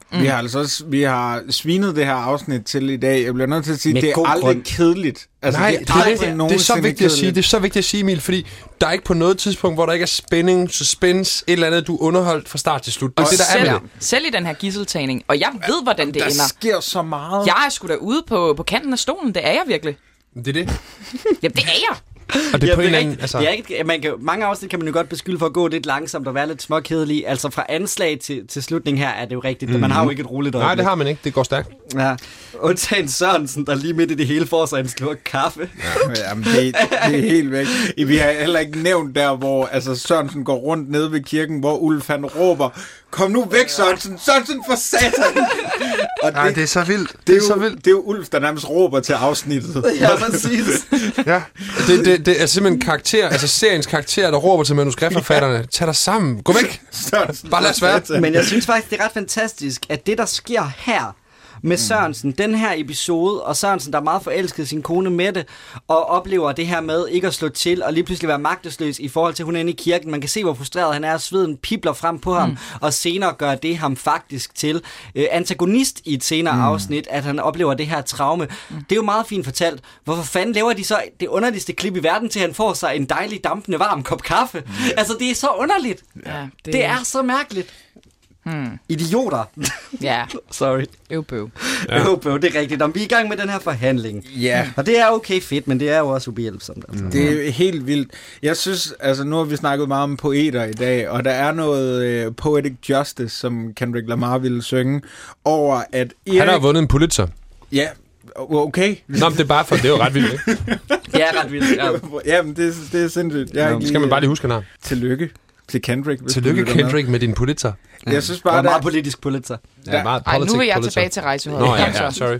Nej, der er noget poetisk retfærdighed i, at Erik han får en sms, der afslører det største plothul, måske i serien, altså Åben Norddøren, af seriens manusforfatter. Åben Norddøren, det er mother of plot holes. Det er simpelthen Stig Torsbo, der sidder og finder ud af, han er simpelthen fucket op. Jamen, det er jo Maj Brostrøm, så sender han en sms der er manusforfatter, som selv sender den her sms afsted. Nå, hun sender selv sit eget plothul afsted. Hun sender selv Nå, gud, hvor er det. Okay, der blev du lige pludselig den her podcast-poet, vil jeg så have lov at sige. Sindssygt, nu er der bare 12 til Jeg abdicerer. Himmelflugt. Jeg abdicerer nu i radioen. Jeg har ikke tænkt mig at sige noget de næste 2 minutter. Hold kæft, altså. Du stryger fra Hufflepuff direkte til Ravenclaw. Ja, det er fandme rigtigt sagt, Boraki. Han er så meget på Ravenclaw lige nu. Jeg ved ikke, hvad... Er det godt? Ja. Og gider du godt lige få læst de bøger eller se de film? Det er faktisk godt. Okay, der ødelagde du det så for dig selv. Læs lige bogen om dig selv, Ron Weasley. Altså. Men hold kæft, hvor er det sjovt. Og Norddøren, altså, at plothullet er en åben... Nej, jeg kan slet ikke ramme op må jeg lige sige noget, fordi vi bliver nødt til ligesom at tage det her for gode varer. Det er det, der sker. Det er det, der sker i plottet. Vi kan ikke lave det om, hvordan vi gerne vil. Men jeg har lige 2 ting. Ja. 1. Hvorfor tør hun sidde sms? Det forstår jeg ikke. Fordi hun har en præstekåbe på. Hun ved, Gud er med hende. Man kan gemme alt ind i den. Det gør hun, fordi at hun det var også smukt. Altså, på det tidspunkt har hun jo måttet sande, at alle de betjente, der er samlet i Kalundborg, er skingrende vanvittige og inkompetente. Ja. Og derfor bliver hun nødt til at gøre det, hun kan. Altså, de har prøvet at få fordelingshatten på hovedet. Fordelingshatten har ikke sagt noget. Kollegiet har bare sagt nej. Nej. Du må slet ikke gå på Hogwarts. Men der var en anden ting, noget, der gør hende rimelig inkompetent, er jo så, at hun lige har glemt at sætte den på lydløs. Når man ikke så nok, hvor det larmer at sætte den på lydløs. Var det ikke der, hvor man skulle... en eller anden hjørne, altså, hvor du skulle holde stjernen nede? Og så sagde den bare... Og så blev den lydløs. Den sagde... Jeg tror, det er en Siemens-telefon, hun har i øvrigt. Men var det ikke... Det er sværere at sætte sådan en telefon på lydløs end en iPhone, men så lad være med at sms'e. Og hvem er det jo, der svarer hende? Hvem er det, der svarer hende? Jamen, jeg har jo en teori, og jeg tror jo, at Jesper Lohmann er så stor en idiot. Men er det ikke det? Jamen, altså, tror vi ikke det? Jeg ved det ikke. Altså, det er jo i hvert fald... For det første er der ikke nogen, der er gode til deres arbejde. Fordi hun tror jo, hun skal ind og varetage en barnedåb. Så er det da meget uprofessionelt at have en tændt mobil. Det har jeg også skrevet. Lige præcis. Hvorfor er den ikke på lydløs fra start, når hun skal ind og prædike? Nu spørger jeg måske om, hvorfra har præsten nummeret på politiets aktionsstyrke? Jamen, det er jo så hendes kæreste. Det er Sørensen. Det er jo manden. Okay, klar snak. Men så ringer hendes telefon senere, hvilket i... Det kunne den også have gjort under barnedåben. Det kunne den også have gjort lige præcis midt i. Det er helt præcis. Hvad er barnets... Det er ikke mange mennesker, hun skuffer, hvis mobiltelefonen ringer under ceremonien. Det er en rigtig barnedåber-fucker. Det er Men jeg vil bare sige, at hvis det er Sørensen, den kaffedrikkende soon-to-be psycho Sørensen, der ringer til hende for at høre, hvordan det går inde i kirken, så er jeg endnu en gang tom for ord. Efter det her plothul med Åben Norddøren, der foreslår IP at bruge Sound and Flash, som jo også er titlen på en aldrig udgivet soapplade. Ja. Jeg har glædet mig rigtig meget til den. De nåede jo kun at udgive Sound and Flash. Sound and Flash. Og som I nævner ganske, eller som I har nævnt ganske rigtigt, så den her alliance, der opstår mellem Anja og Mette via barnet. De har jo en øjenkontakt, hvor de nikker til hende. Og det er jo præsten, der faktisk prøver at vinde Anja over og kigger hun vinder hende over. Anja forlader ikke. Jamen, det er Gud, der tager Bo i hende, og så bum. Jamen, det er faktisk enig i. Jamen, det er, og hvem er Poetmaster nu?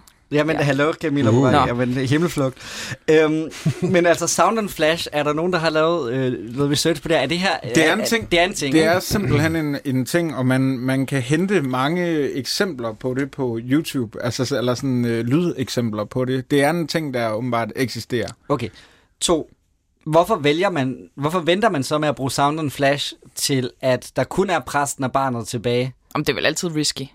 Ja, men altså, hvorfor venter man så længe? Jamen, de skal vel på... Men forhandling er vel før Sound and Flash, tænker man, at det prøver man først. Ja, og så forhandler de sig til de voksne. Altså alle undtagen barnet og præsten. Ja. Hvilket vi heller ikke har snakket om. Der er talt om nogle forældre, der... Jeg synes ikke rigtigt, de kæmper nok, men de er jo også socialt inkapable. Han har en pistol, så man er nok sådan Nå, det ved jeg ikke. Det ved jeg ikke. Jeg synes faktisk, at selvom det er Maja Brostrøm som præst, der sender sit eget plothul afsted, så spiller hun faktisk med en ret stor autoritet. Man tror på, at hun godt kan varetage det her barn, og at tingene nok skal blive okay, hvis hun ligesom har det. Ja. Sound and Flash, det bliver eksekveret rimelig hurtigt, og pludselig er vi tilbage på mobilkontoret, hvor Ulf han holder en improviseret tale og giver hånd til gidslerne. Gud ja. Jeg elsker det. Ja? Jeg elsker den måde, han bare lige kan hive sådan en tale ud af røven på om liv og død og liv igen. Altså, det er fandme... Jeg forstod det nærmest overhovedet ikke, og jeg forstod heller ikke, hvorfor han gjorde det. Jeg forstod heller ikke, hvorfor forældrene og babyen stod der, hvor krisepsykologerne. Hvorfor drikker vi champagne? Hvad foregår der? Det var mærkeligt. Ja. Det var en underlig tale, den kan ikke mene. Altså, prøv at... Nej. Nej, Ulf. Nej. Det er for mærkeligt. Det var mærkeligt. Men også en fin wrap-up. Så fik han ligesom poetstafetten, og den står han nu og holder på.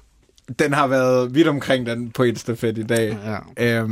Altså, man kan sige, bare for at tage den tilbage til sidst, det bedste ved den scene, det er Gabi, der kigger misundeligt hen på moren og babyen i det allersidste skud. Ja. Den utroligt behårede baby, må jeg altså også lov at sige. Det er der nogle af dem, der er, Mathias, så det skal du ikke... det må du sgu da også selv have været. Jeg var. Du var rimelig... Ja, selvfølgelig var jeg det. Prøv at se mig. Jeg var ikke... Du er også så persisk. Jamen, det er jo det, selvfølgelig. Jeg er meget persisk. Du kunne godt. Det kunne du ikke. Du er sådan en Scandinavian Persian. Det er virkelig en katterace, man ikke gider have på besøg. Nej, den fælder, ikke? Jeg bliver da lige glad for at være Scandinavian Persian. Det er decideret den race, jeg er. Halv Skandinavier og halv Persian. Nå, det er også ligegyldigt. Det gør ikke noget. Prøv at høre. Eik, han får livsvarigt fængsel. Anja, hun bliver frikendt, men får 2 år for røveri. Spørgsmålet er, diskrimination. Om hun også får en fidusbamse. Ja, Anja. Nå ja. Ja, hvad siger vil du starte, Mathias, med din... Nu har du ligesom taget hul på den. Det er ikke fordi, jeg ved ikke, om jeg nominerer det kunne jeg måske godt finde på. Anja er den person, der faktisk udvikler sig til det bedre i det her afsnit. Hun er den, der tager... Nu har vi snakket meget om himmelflugt. Hun er den, der har det bedste, hvad skal man sige, før- og efterbilledet. Og vi må også sige, at vi giver den her fidusbamse på seriens præmis. Ja. Og... vi har jo aldrig sådan rigtig prøvet at følge røvernes, eller the bad guys præmis. Og hun burde jo få en fidusbamse for at have regnet den ud. At hun så ikke er viljestærk, eller stærk nok til at modsætte sig Eik, det er jo så, hvad det er. Nej, men jeg giver den hende ikke for at have regnet den ud. Fordi der fucker hun jo op. Ja, men det viser bare, at hun har noget mere at skyde med, end man lige allerførst tror. Jeg giver hende for rent faktisk at løsrive sig. Ja. Et andet bud kunne være præsten, men altså så skulle hun have haft den mobil. Præsten er bare for lidt med. Jeg var også inde over præsten, men hun er simpelthen for lidt med, og den udvikling kan slet ikke sammenlignes. Jeg er så meget på dig. Ja. Også mig. Men er det der, vi er? Er du på Anja? Hvad siger du? Nu er jeg har bare fået tilslutning. Jeg synes, du skal nyde din himmelflugt. Der er klart blevet sagt himmelflugt for mange gange. Jeg synes, vi går med Anja. You guys. Det har været et vanvittigt afsnit i dag. Jeg elsker mindst af podcasten. Jeg vil bare sige, første gang fik jeg lov til at komme med, fordi jeg havde Abdelaziz med. Nej, det er ikke rigtigt. Det var, fordi jeg var træt af at høre på dig i deres kantine. Nu har jeg taget en anden virkelig, virkelig sjov indvandrer med. Og hvis I inviterer mig en tredje gang, så kan jeg sagtens finde en tredje indvandrer. Ja, så har jeg Shuaib Khan med. Altså. Camilla Boracchi har også været Hvem? Mads Ågaard og Camilla Boracchi. Tusind tak, fordi I kom. Jamen, det var en fornøjelse. Må vi lige sige om jer, at man skal huske at høre P1. Det er ikke altid, man skal huske det, men når der er programmer som Shitstorm, eller P1 Debat, eller P1 Podcasts tættere på sandheden, så skal man give det et skud. Nu plukker vi jer, og det er det, vi... Det er Shitstorm P1-program, der bliver sendt den 20. oktober. Camillas Shitstorm-debut. Gå ind og podcaste lige nu. Bliver lidt svært lige. Nej, det kan man godt. Det kan man godt. Det er fordi, vi er i fremtiden. Nej. Og hvis man hører det på udgivelsestidspunktet, nu er det et podcast, så det kan også være, at du hører det her i 2045. Hvis du hører det nu, vi udgiver det, så er det lige om 2 dage på lørdag, at vi vælter Absalon. Der er desværre blevet udsolgt, så derfor har vi ikke nævnt det mere. Det er fordi på himmelflugt. Desværre og heldigvis. Ja, men det er rigtigt. Men jeg skylder Absalon at sige, at hvis man alligevel har lyst til at være en lille smule med, så kan man købe billet til efterfesten og komme og danse med os til nogle morderiske soundtracks. Det bliver rigtigt. Vi skal være DJ's, Mathias. Vi skal på himmelflugt. Jeg vil bare gerne lige sige, at hvis man gerne vil høre mere til os og gøre os rigtig glade, så kan man like vores Facebook-side. Man kan give os en anmeldelse på iTunes. Husk også at abonnere. Det er den måde, vi ligesom kommer op, stiger i graderne på, og forhåbentlig overhaler nogle af de helt store podcasts, som Shitstorm eller Tæt på I er rimelig godt med, vil jeg sige. Ja, det tror jeg faktisk også, vi er. Ja. Men gør det, ikke desto mindre, og så lyt til de 2 andre fremragende programmer bagefter. Mathias, vi er altså tilbage i næste uge med et live show, og tusind tak, fordi I har været med i dag, og husk nu, at det er med livet, som det er med turen i en Mercedes. Du skal nyde turen og lukke røven. Nyd turen, luk røven.